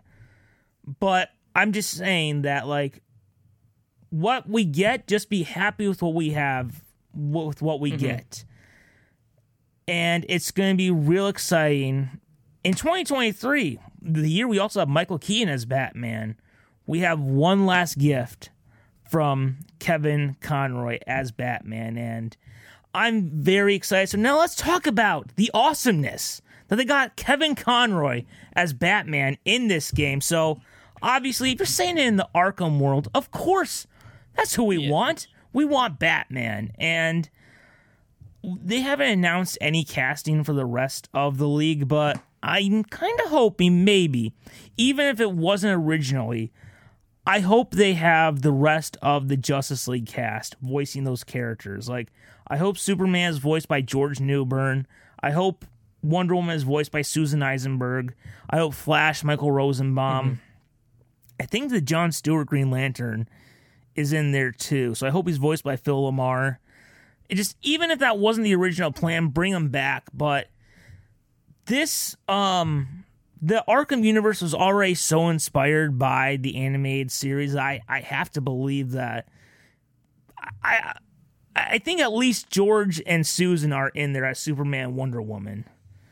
So that's what I'm hoping for. But, you know, it does raise it. Like, this is people love the Arkham games. Yeah. For many people, like, the debate isn't who is the best Batman. Everyone says it's Kevin Conroy. People will debate about which is the best version, the animated series or the Arkham games, to which I say, guys, they're close enough to being the same thing. But this universe means a lot to people. So to finally be able to see their version of Superman, their version of Wonder Woman, their version of Flash, their version of Green Lantern is very exciting. And it's cool that Suicide Squad. I'm not the biggest Suicide Squad fan, but it feels like having it like this. It's a giant DC crossover. For sure. And if this is like I'll be honest, I do think there's more stuff, but if this is the last time we have Kevin Conroy voicing Batman, what a way to end it with a giant DC Universe crossover. And, you know, even if I don't have a PS5 by then, which probably not, considering how tough they are to get, I'll spend that day rewatching a bunch of Justice League Unlimited just in celebration of, like, all right, we're having one last time returning to the Arkham universe. So your thoughts about Suicide Squad, Kill the Justice League, and the return of Kevin Conroy as Batman in there? That's really, really awesome. I'm super glad. Great to have more that he recorded, no matter what it is. I'm really excited for this as well. I don't know if I'll have I don't know if I'll have any way to play it either, but yes, one day maybe if we can watch one of those videos about how people, you know, they show people building like their own computers. Yeah. Well, that could be episode 100. We'll make our own PS5 and see if we can pull it off. That's illegal. We should do it. I mean, it would be our last episode. I know, and then we could end it like on Seinfeld, Yeah. like how Jail. they all went to prison afterwards. And I Yes. got a little ding that my headphones are dying, so that's a sign that we need to wrap this up. Yes, I believe Paul might be the one to send it because he doesn't like that we had to go Yeah, overtime he never likes with that. this. He's very upset. Now he has to pay residuals to Fido. Yeah, I mean, who knows? Yeah. Although now in his mind, he's like, do we have what we need? Are we one step closer for the cast of a live-action Uncle Al and Aunt Ash? Have we found our live-action Mr. Yeah, so Whiskers? think about that, Paul, when you're thinking about Paul. firing me and hiring Fido as the new host. Think that we need all three of us because we need to be Yes. able to... unfortunately, Fido is only 3, and we're looking for a cat that's 25. But Yeah, I mean, he's a little younger. We can do a prosthetic. You'd have to put on way too much makeup. Yeah. We'd have to, like, really age it. We'll do like Chris Evans in Endgame. Just really age just him up. computer aged. We had a little CG budget, but that's fine. You can take it out of our Yes. Oh, exactly. But there, guys, there we go. It is the new year. Happy New Year indeed. 2023 is here. 2020's not been the best decade, but hopefully, hopefully, we can be like, well, it was the least bad of the 2020s. We can turn it around. We can look back and say, like, 2023 is deep enough into the 20s now from where the 20s started that, like, I feel like we can start crossing our fingers for a truly good year. Yes, maybe we can finally kick off the return of the Roaring 20s. Yeah, we get a late start. That's right. That's what we all wanted. Yeah. But we'll see. Anyway, guys, Happy New Year. There we go. Hopefully, you're not a little too down after we talked about, the end of the earth and, the sun going out and stuff like that. But there we go. While we wait for the sun to burn out, there's a ton of good stuff coming out before that time. So that is something to look forward to. My God, my voice is going that just now. Means we need to end it. So for the rest of this whole year of 2023, I think I encourage you all to continue and never stop falling down that rabbit hole.